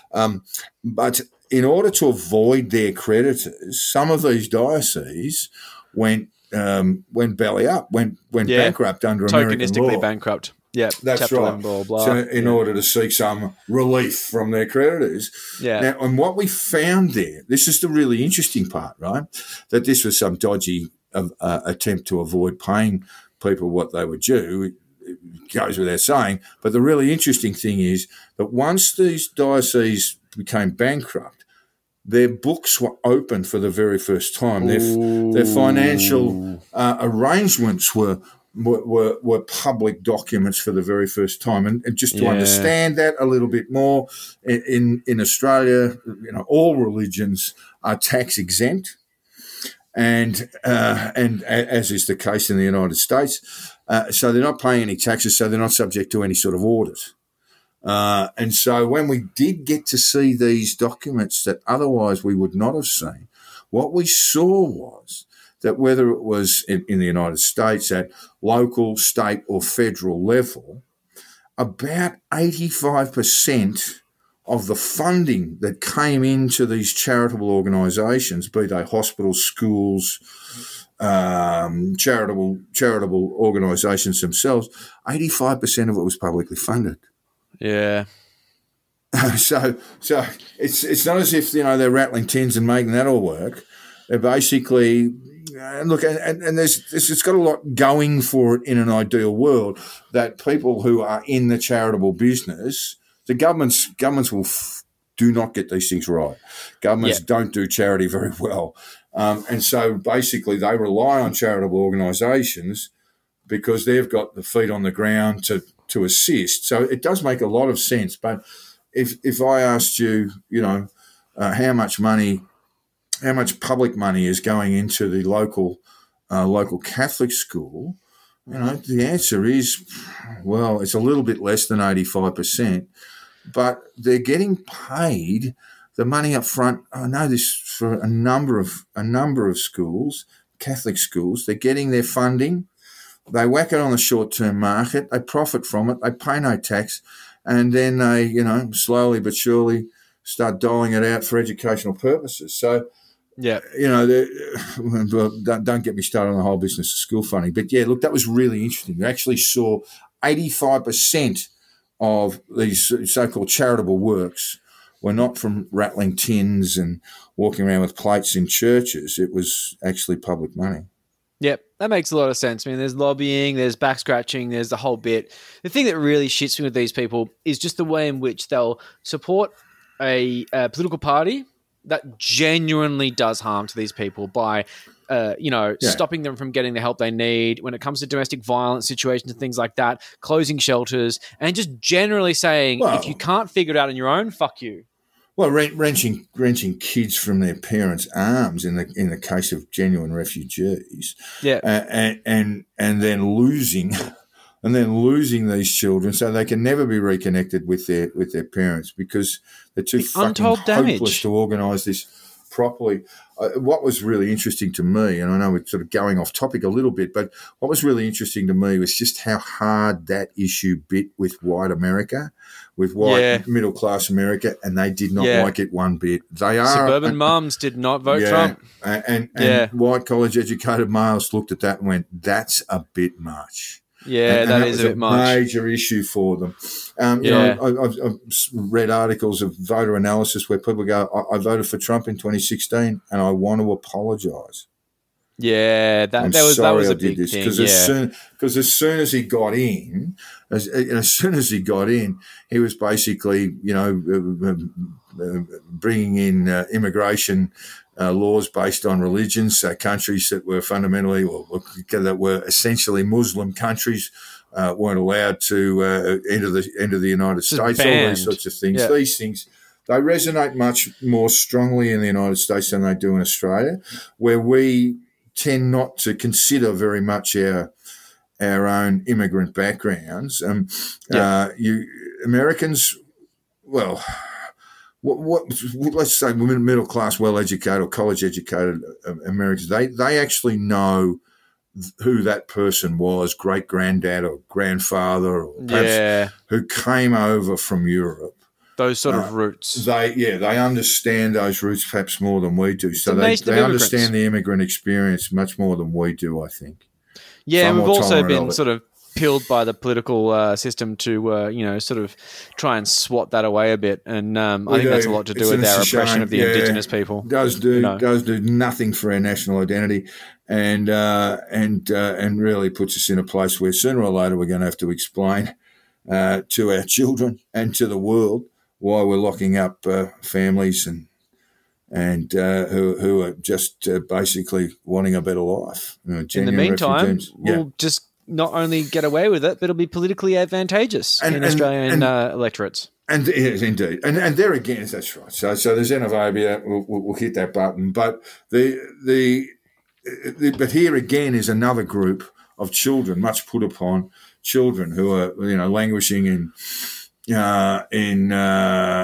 refugee camps and absolutely. But the QAnons, they don't give a shit about them. Don't give a fuck. It just seems to be. Is it only just white children? Is that all they're worried about? Well, what the thing is when you bring the fucking temperature up to the point where the dial goes to 11, it's all about adrenochrome. It's all about tortured children being murdered in tunnels. And then you hear about kids in cages at the border and they think, oh, well, they haven't got it so bad. They're not being tortured by Hillary fucking Clinton and Tom Hanks having a fucking orgy with their fucking cousins. That's not happening. The real crime is happening at the border. The real crime is that children will never see their parents again because of a fucking spreadsheet error. Like, this sort of stuff is horrific. And that's the sort of stuff that these assholes are absolutely fixated on because it's a distraction from the reality, which is that their guy Trump is jailing children, losing their parents, and is a general fuck up. So, I mean, that's where it sort of, it comes down to it. Like, because they don't see these people as human, they also don't see their suffering as valid because their suffering is nothing like the stuff they've seen on fucking Parler. Yeah. Oh, look, and that's right. So basically we've looked at both sides of that equation at the moment, the real, the conspiracy, and the bullshit, and the unreal, which is the conspiracy theory, and how fucking wrong they are, and how cheap and nasty they are, and this is why we fucking hate them. Self-serving, sycophantic, narcissistic fucks. Well, yes. Now, look, now we've had a very, very heavy time. We've talked a very long time, perhaps even too long, I think. And I'm just talking. It's been a long one. I'm just talking to the editor here, and maybe cut a few more sentences. I wouldn't be too bothered. You were good. But look, we'll leave that. We'll leave that with the editorial process. So we're moving on now as we get to the end of 2020. And by gee, Joel, hasn't it been a wonderful year? I think everyone's had a terrific time. And can we can we just have more 2020 and 2021? I think that's it is funny because they say on this shitty meme, 2021 is actually 2020, and then the word one after. Actually, I knew that, and that is the fundamental basis of the Gregorian calendar. And the other thing about that is that it's not as if you sort of have a run of bad luck that ends on December 31, and when that clock ticks over. Everything's just hunky dory again. I mean, it's not. Look, there's lots to look forward to. There's vaccines. There's, a chance of I don't think there'll be a return to COVID or pre-COVID normal. There's so much climate change to come. Oh, we've got so much climate change to look forward to. Oh man, if you think we've had a shit year, that's going to wait till the fucking storms start coming. Yeah, wait till the planet glows orange and. Imagine if the QAnon storm they were talking about was actually climate change, and it's like, I was trying to tell you, Trump was trying to tell you the whole time the storm is coming, like the actual storm, the fucking weather. But even if you want to be a little bit optimistic about that, you'll see that, the election result has brought, it is one of Biden's core promises, basically, and that they'll sign up to Paris, that they'll get stuck into a bit of legislation, and we'll see how it goes. We'll see how it goes, but it's got to be a whole lot better than Donald Trump in the White House. I'm happy to see Biden in because Trump's gone, but let's face it, it's going to be the guys from Raytheon in the defense positions, business as fucking usual, and I don't see anything with climate change ending without making sure that one of the fucking boys makes a buck. But at least we're not dealing with fucking cupid lunatics anymore. That's just the thing. With good climate change policy, there will be opportunities for people to make a quid. I'm happy for a buck to be made, but I don't want it to be about that. I want it to be about saving the world and secondarily making things. But you couldn't do it any other way. You can't do it without creating opportunity, and that's where these fuckknuckles in Australia who want to continue to build coal fire power generators. I mean, it's just insane. I mean, there's not an institutional investor who go anywhere near it. And we're governed by basic bitches in the pocket of coal. Well, we almost sort of have this sort of Liberal Party as a sort of socialist thing, sort of knocking out a.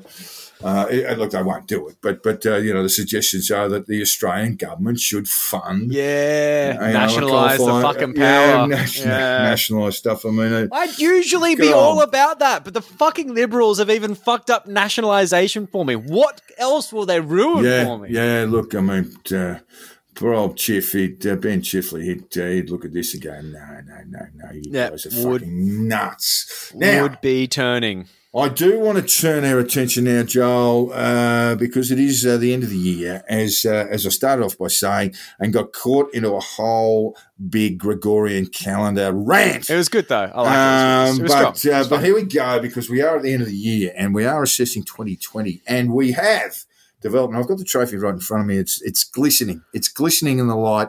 It's pure gold. I think it's up to 24 karat gold. I tried to bite it before and almost lost a molar. And about that. It is a beautiful trophy, and I think any one of the nominees would be very, very grateful for it. Let me introduce you to the Golden Tapeworm, the conditional release program's award for biggest fuckwit of the year. And we like the term tapeworm because that is a parasite, and these people are parasites. That's exactly right. And it's the Brownlow medal. A Brownlow medal, I think, for fuckwits and flogs without all that unnecessary and slightly uncomfortable red carpet treatment. And fuck democracy too. You don't vote, we vote. We're sitting there. We're sitting there. We've had a good hard look at this, and I think our listeners would even accept it. It is our job to do this. Absolutely. I've had a few drinks. I'm ready to judge people. Yes, let's just have a look now at and look. It's a fucking Melbourne Cup field, isn't it? I mean, it is a huge field of fuckwits. It's been a big year. Been a big year, so huge year. How do we go? Okay, so we've got the nominees. Nominees. Yeah, look, I'll tell you what. I'll start with Tim Smith, the member for Kew. The member for Kew. Really, he's really one of those people who say, "Gee, now I remember why people hate the Liberal Party." How did he get in there? Fuck. Look, they are pretty thin on the ground for talent at the moment. I mean, anyone who'd have Michael Kroger as their president, and he's not anymore, by the way. They've been doing a fair bit of ethnic brand stacking as well, as the Labor Party do. God bless them. But Timmy's got in there on I'm going to destroy all the bats in Q's parks. Yeah, and that'll fix the coronavirus. Yeah, and had a nice old, I think about a 10% swing against him. So the good people at Q, who are rusted on, have only marginally given him the thumbs up, and he's since made a hell of a noise. He's got this terrible sort of pink face and bright blue eyes that are a little bit alarming. He's grossly overweight too, and that leads me into the thing he's been nominated for. He put donuts. It's so good. Oh, he put cinnamon donuts, with little holes in them in order to make what he thought looked like 800. So this was the 800 victims that Dan Andrews had killed. Yeah. But all it looked like was a giant fucking penis. Yep. Donut dick. It looked like a donut dick. So Timmy Smith, you absolute fuckwit. You complete clown. You have been nominated for having the fucking poor sense and the indecency to make a quip about a number of dead people in Victoria from COVID-19. Just being an absolute penis. Representing them in a penis-shaped donut array. You can't fucking write this shit. I think that a nominee needs to go to. Now, I was going to go with Thanos Panayiotis. I was going to go with some soft sits. Thanos. But let's just go anti-lockdowners in general. I mean, let's give it to them as a group because they're insufferable. There's so many of them. We'd be here all day. What are we going to go? Thanos, Craig Cole, James Bartolo, fucking we have too many names. So let's just say. That. And as a group, and if they win the glamorous golden tapeworm, then and they deserve it. Then it wouldn't be one or the other couldn't come up and accept it. This is the thing I like about it. So Thanos would go to the opening of a fucking envelope, and if he was asked to come along and just accept the golden tapeworm, he'd come up, he'd make a little speech where he'd sort of air a lot of grievances about some of his fucking anti-lockdown mates and basically accept all the kudos. I just like the way we're doing this. Anti-lockdowners, you have been nominated for a golden tapeworm. You're up. And I tell you what I think we should do is if the anti-lockdowners do win, and it's fucking possible, we just bring them all to a award ceremony and we get Thanos on the stage because I love hearing him talk for God knows fucking why, but we put tapeworms in the drinking water.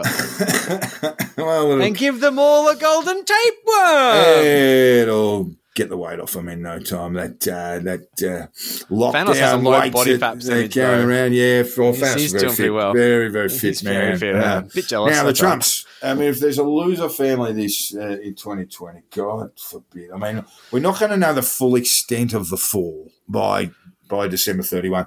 But we've got to have a look at Donnie Jr., Ivanka, God bless Eric, who's a very good-looking boy, and even Barra now, who's looking really fucking spooky just quietly and may have to change his name before he goes to college. Stephen King is going to write a novel on this one for sure. So I think we'll just nominate the Trumps. Yeah, just as a group. Just as a group. And as an amorphous blob. And one to watch. I'm listing them as the favourites for the 2021 award because I'm predicting a sharp decline in the fortunes of the Trump family. I think, and they're going to try and take us all down with them. Oh, I think you end up like a tremendous sitcom, a basis for a tremendous sitcom, sort of Schitt's Creek style, where, fish out of water and fish with no money ends up, in really uncomfortable places. So, yes, the Trumps, I do look forward to some reality TV from this. It's going to be fucking amazing. Well, I think next... You can't look past the Trump legal team. It's a tough battle between Lynn Woods, Sidney Powell, and Rudy. Yeah. But what do you reckon? Sidney or Rudy for the nom? Rudy Giuliani, I'll tell you what, it's a very difficult time for a lot of people this year, and Rudy Giuliani just kept us amused throughout. He has, hasn't he? 4 seasons. The Dye incident. I mean... It is the most cherished T-shirt at the moment. Yeah, I've seen a few very proud owners on Twitter showing off their fucking 4 Seasons T-shirt. A very good friend, Reece Muldoon, seems to have one in the kit bag as well. Yeah, that's where I saw Reece. Yeah. And yes, look, it is the most sought after T-shirt. I can't wait to get my hands on mine. And Rudy Giuliani, I mean, look, he just went so hard throughout 2020 that when it got to about, where were we? Oh, yeah, just early December, he was melting. He actually melted during a press conference. He really did. And people just thought it was hair wax, but he was actually disintegrating before people's eyes. He was actually, he was measured afterwards, and he dropped 40 kilos and lost 3 inches in height. Surely this is something for David Icke to focus on. Like, if there's ever been like a person in the public who's had some kind of power, who's showing the fact they might be a reptile because they happen to shed when they're sweating, this is the spot. Reptile lizard's got a mask on. You can just tell it's melting there. But David Icke's, of course, on the side of the evil one. So what the fuck can you do? Well, what do you reckon next? Well, look, I'm going to throw it over to you now, Joel. It's the anti-vaxxers have been getting up my fucking nose for a long time now. Oh, mate, I could... Shopping list of cunts. There's a shopping list, but look, just give me one. I don't think I can do anti-vaxxers as an amorphous blob like the anti-lockdowners because they have so many unique features.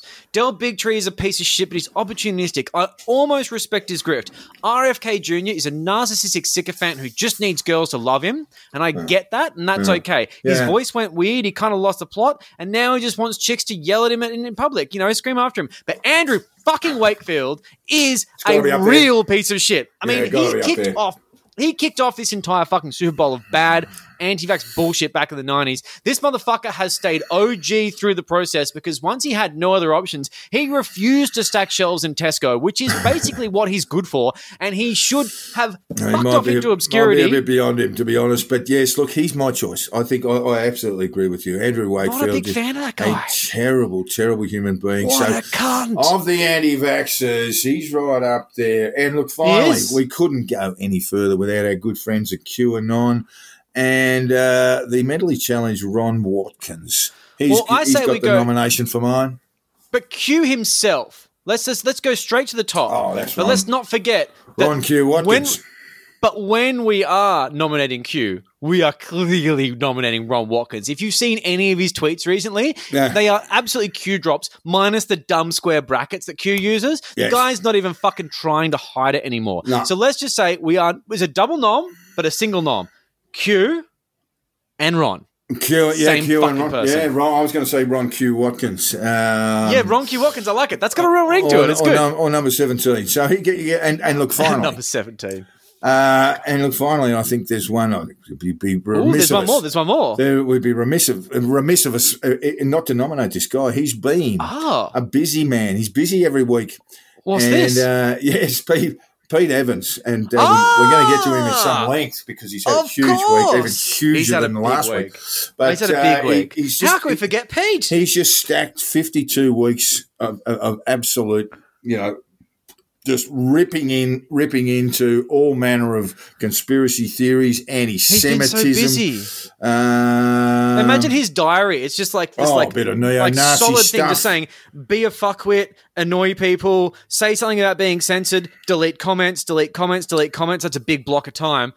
Fucking imagine his diary. What a cunt. Oh, yeah. He's not cooking those salmon mousse things that he used to. I don't think he's doing a lot of cooking at all. And his brain's cooked. He's been arseholed by just about everybody except Booktopia, of course. Let's not get into any nonsense with their sales. And I get their fucking emails as well. I'm just going to ignore Booktopia because, of course, Booktopia said they were going to they were going to flick Pete Evans titles and from their shelves, and they didn't. But anyway, Pete, I actually got a message from Kmart during the podcast recording that said that Kmart had removed him from the shelves at Broadway, which had happened. That's a whole other thing. We'll cover it later. Motherfuckers. Yeah. It's sort of too little too late. Yeah, look, but Pete Evans is obviously a very, very strong nomination because of, he's really had a crack across the borders, across the boundaries. He's really gone in hard. He's had a little bit of a tilt at QAnon. He loves the anti-vax lifestyle as well. He drifts into neo-Nazism from time to time. And look, I just think as an all-rounder, he's actually the Gary Sobers, in my view. I think he's the Gary Sobers of our nominees this year. He's very fucking good. He can bat bowling wicketkeeper. He's a tremendous all-rounder. This is a guy who's put his ass on the line. This is a guy who has a material loss. He has lost money for his cause. Yeah. He has skin in the game, and you've got to respect that for someone who is so delusional that they're prepared to give up millions of dollars in order to red pill mums. I don't respect that at all. Oh, no, I hope the guy gets sent to a bloody gulag. It's a shameful waste of money. It's a shameful waste of money, if nothing else. But or perhaps he's just redistributing it.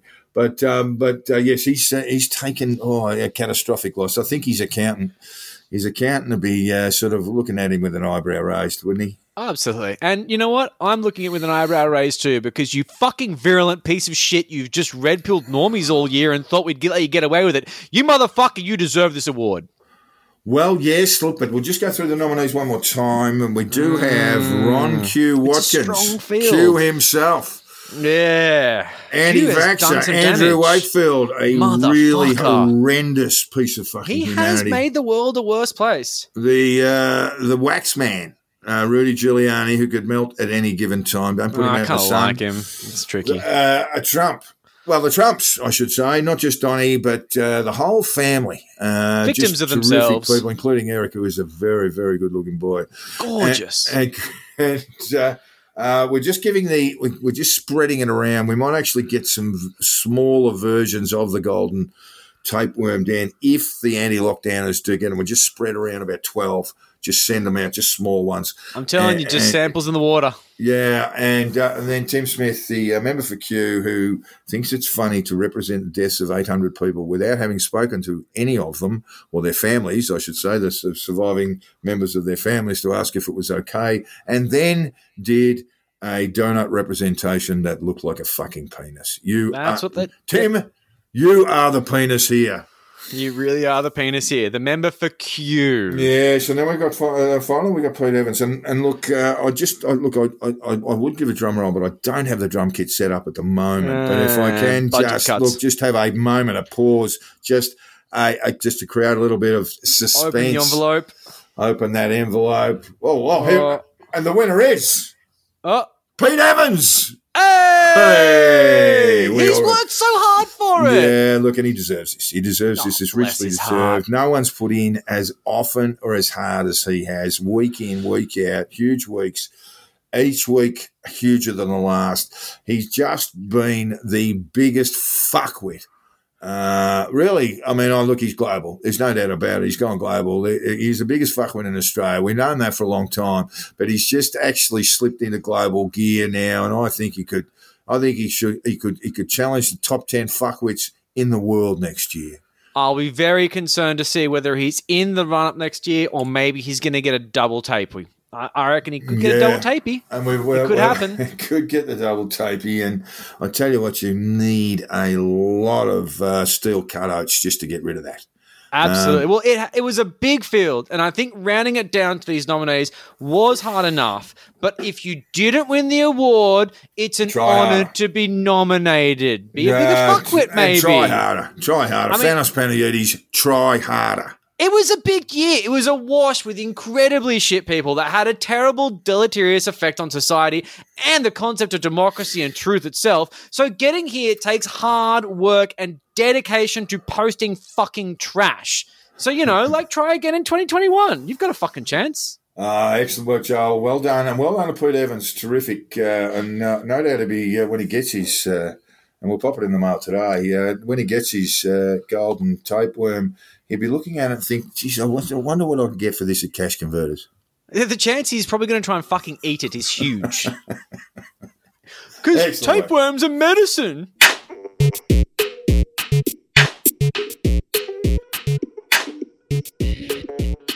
What a tremendous field of nominations and, of course, a very well-earned winner. But we can't dwell on these things because not everyone gets an award. Some people continually don't get awards. And that kind of guy, just the kind of guy who just stares up at the sky and thinks, I wonder if my dad's looking at the moon at the same time as I am. And then, you know what? No one's fucking watching, Eric, because you are like a bastard on Father's Day.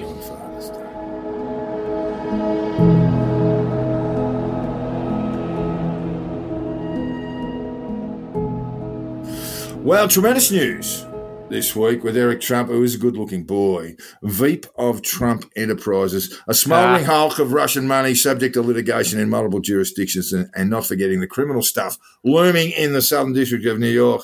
Eric knows a fair bit about all of that because many years ago, his dad, love you, Dad! His dad, the Donald, hurled 100 weight of rubles in his direction and told Eric, that money ain't going to launder itself, son. Wise words. Yes, and Eric has put all that behind him and is working hard on restoring the Trump brand with Trump wine. Yeah. Bottles of purple piss going for $100 or so a pop. Yeah. But as his dad, love you, Dad, told him, it's nickel and dime. It's loser stuff.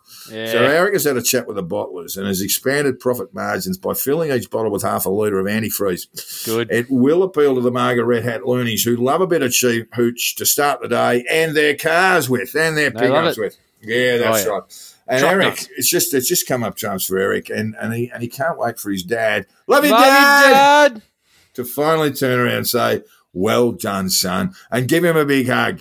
Yeah, it'll be just like that fishing trip Donald didn't take him on that Eric thinks about all the time. He was busy. Trump wines. Remember them by name and buy a couple of cartons to impress your friends and let Eric finally have the father's love he craves. Love you, Eric. Yeah, good lad and a good-looking boy indeed. He's a very, very good-looking boy, and you can't take him out in the sun. But the show wouldn't be the show without this. And there's a man who does go out in the sun and recommends everyone else do it. And stare at it. Yeah, and just stare at it. Just stare constantly at this gigantic yellow ball in the sky.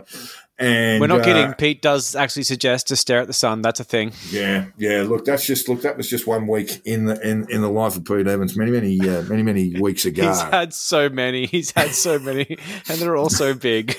And here we are about to kick off. I would think it's probably the biggest week in Pete Evans of all time. It's been fucking huge. It is the week in Pete Evans.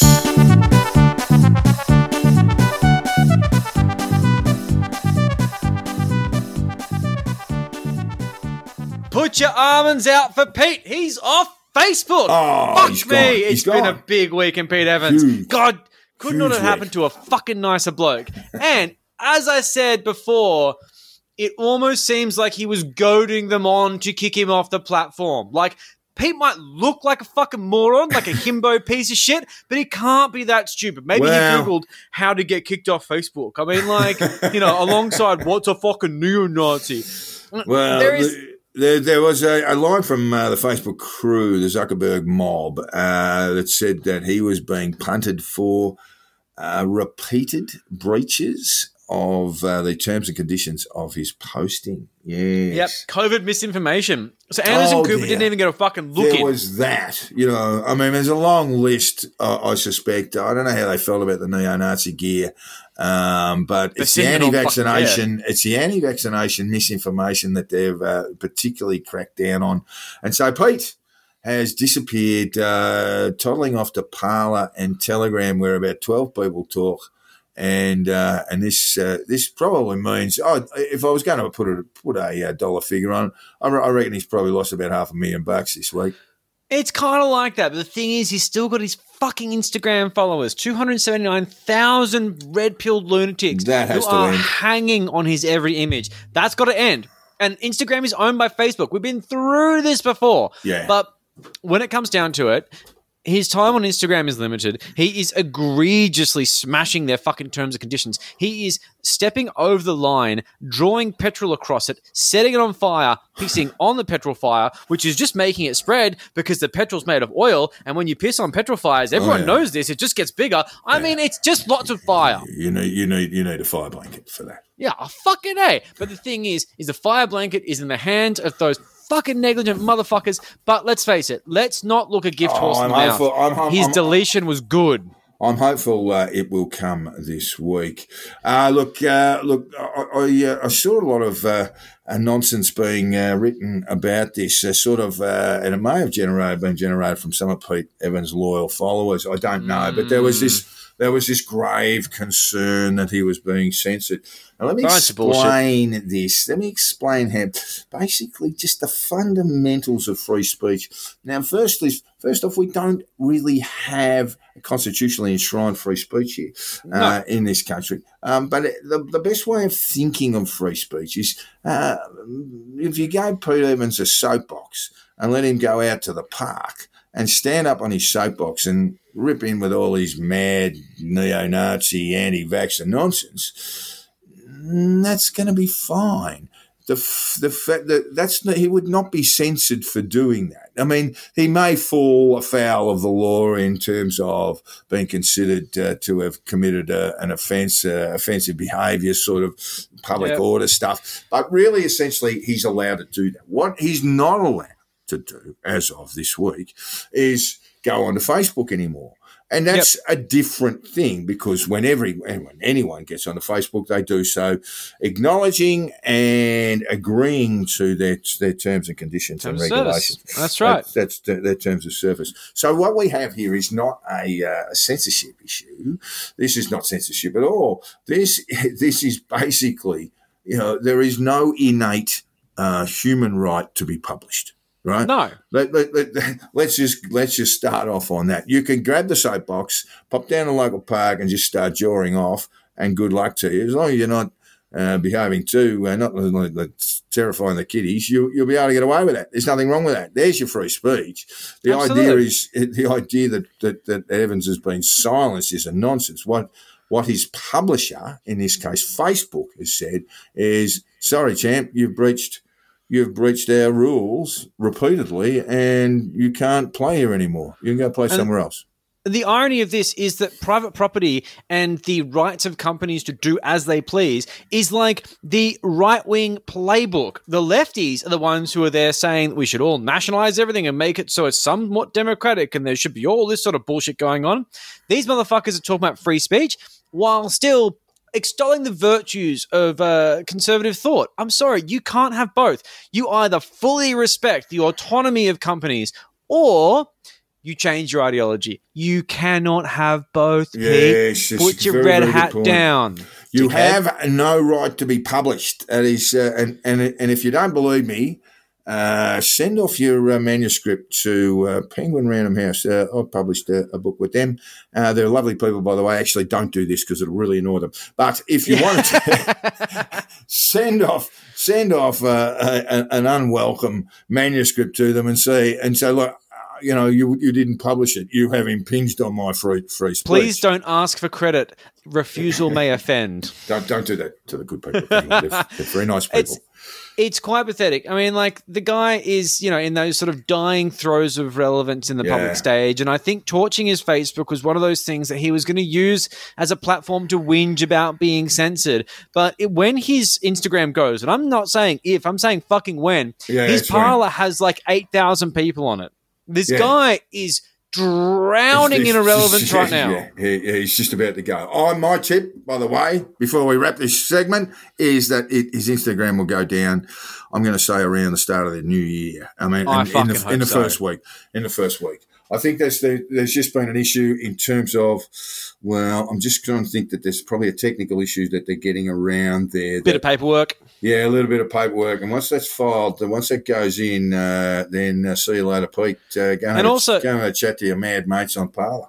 One last thing there as well. By the way, Pete, just a little personal message. If you're going to fucking bitch and moan and fuck on about being censored and free speech, how about you don't delete comments, you fucking wanker, you narcissistic child? Because the thing is, if you actually advocate free speech, you wouldn't silence people that say anything in opposition to you. We've all tested this. There is a Blocked by Pete Evans Facebook group that has 20,000 people in it.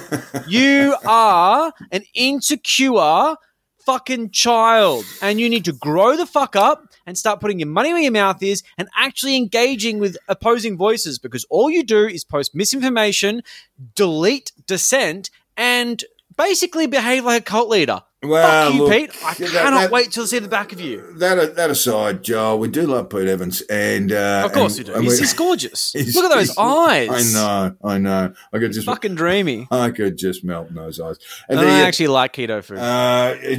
And so, look, we just wanted to kick on. I mean, we're very concerned when he was deplatformed on Facebook that this might actually be the last week in Pete Evans. I think we're going to get there. I think we'll get there in 2021 when Pete just, he's kicked to death by a horse or something horrible happens, and that's kind of the end of Pete Evans once and for all. I make a pledge right now that if he gets completely deplatformed, and we'll still have him on Parler and Telegram because they're weird, I will pay the $10 a month to go and Evolve to get you the inside scoop of what this fuckhead is up to. Excellent work. We'll start a Patreon to make you guys pay for it ultimately. But I'll take the credit for paying for it. All right. Well, that's a promise, and you're on. So you have been listening to the Conditional Release program with your host, Jack the Insider, and Joel Hill. Yes, it has been quite a long episode. If you haven't already, hit the subscribe button, and if you've enjoyed our bullshit, throw us a 5-star review on your podcast app. Jack can still be found on Twitter at Jack the Insider. Hasn't changed the last 2 hours. Joel on at Crunchy Moses. Haven't changed the last 2 hours. And we have set up a Facebook page, which you can find fairly easily if you Google, put the Conditional Release program in fucking Facebook, And finally, all feedbacks, tips, and death threats should be sent to the Conditional Release program at gmail.com. We would love to hear from you, even if it's simply to invite us to have a very long lunch at Comet Ping Pong. I'd have a go at table tennis with you, Joe. What could possibly go wrong? Nothing, mate. Hey, thanks, guys. You were troopers to get this far. Thank you. Well done. Thank you very much. Sorry. Take care. See you next week for around maybe an hour. And if any of the material you've listened to today has caused you concern, please reach out and speak to someone. Don't wear the burden alone. Give a call to Lifeline on 13 11 14 or Beyond Blue on 1300 224 636. Good starting points there.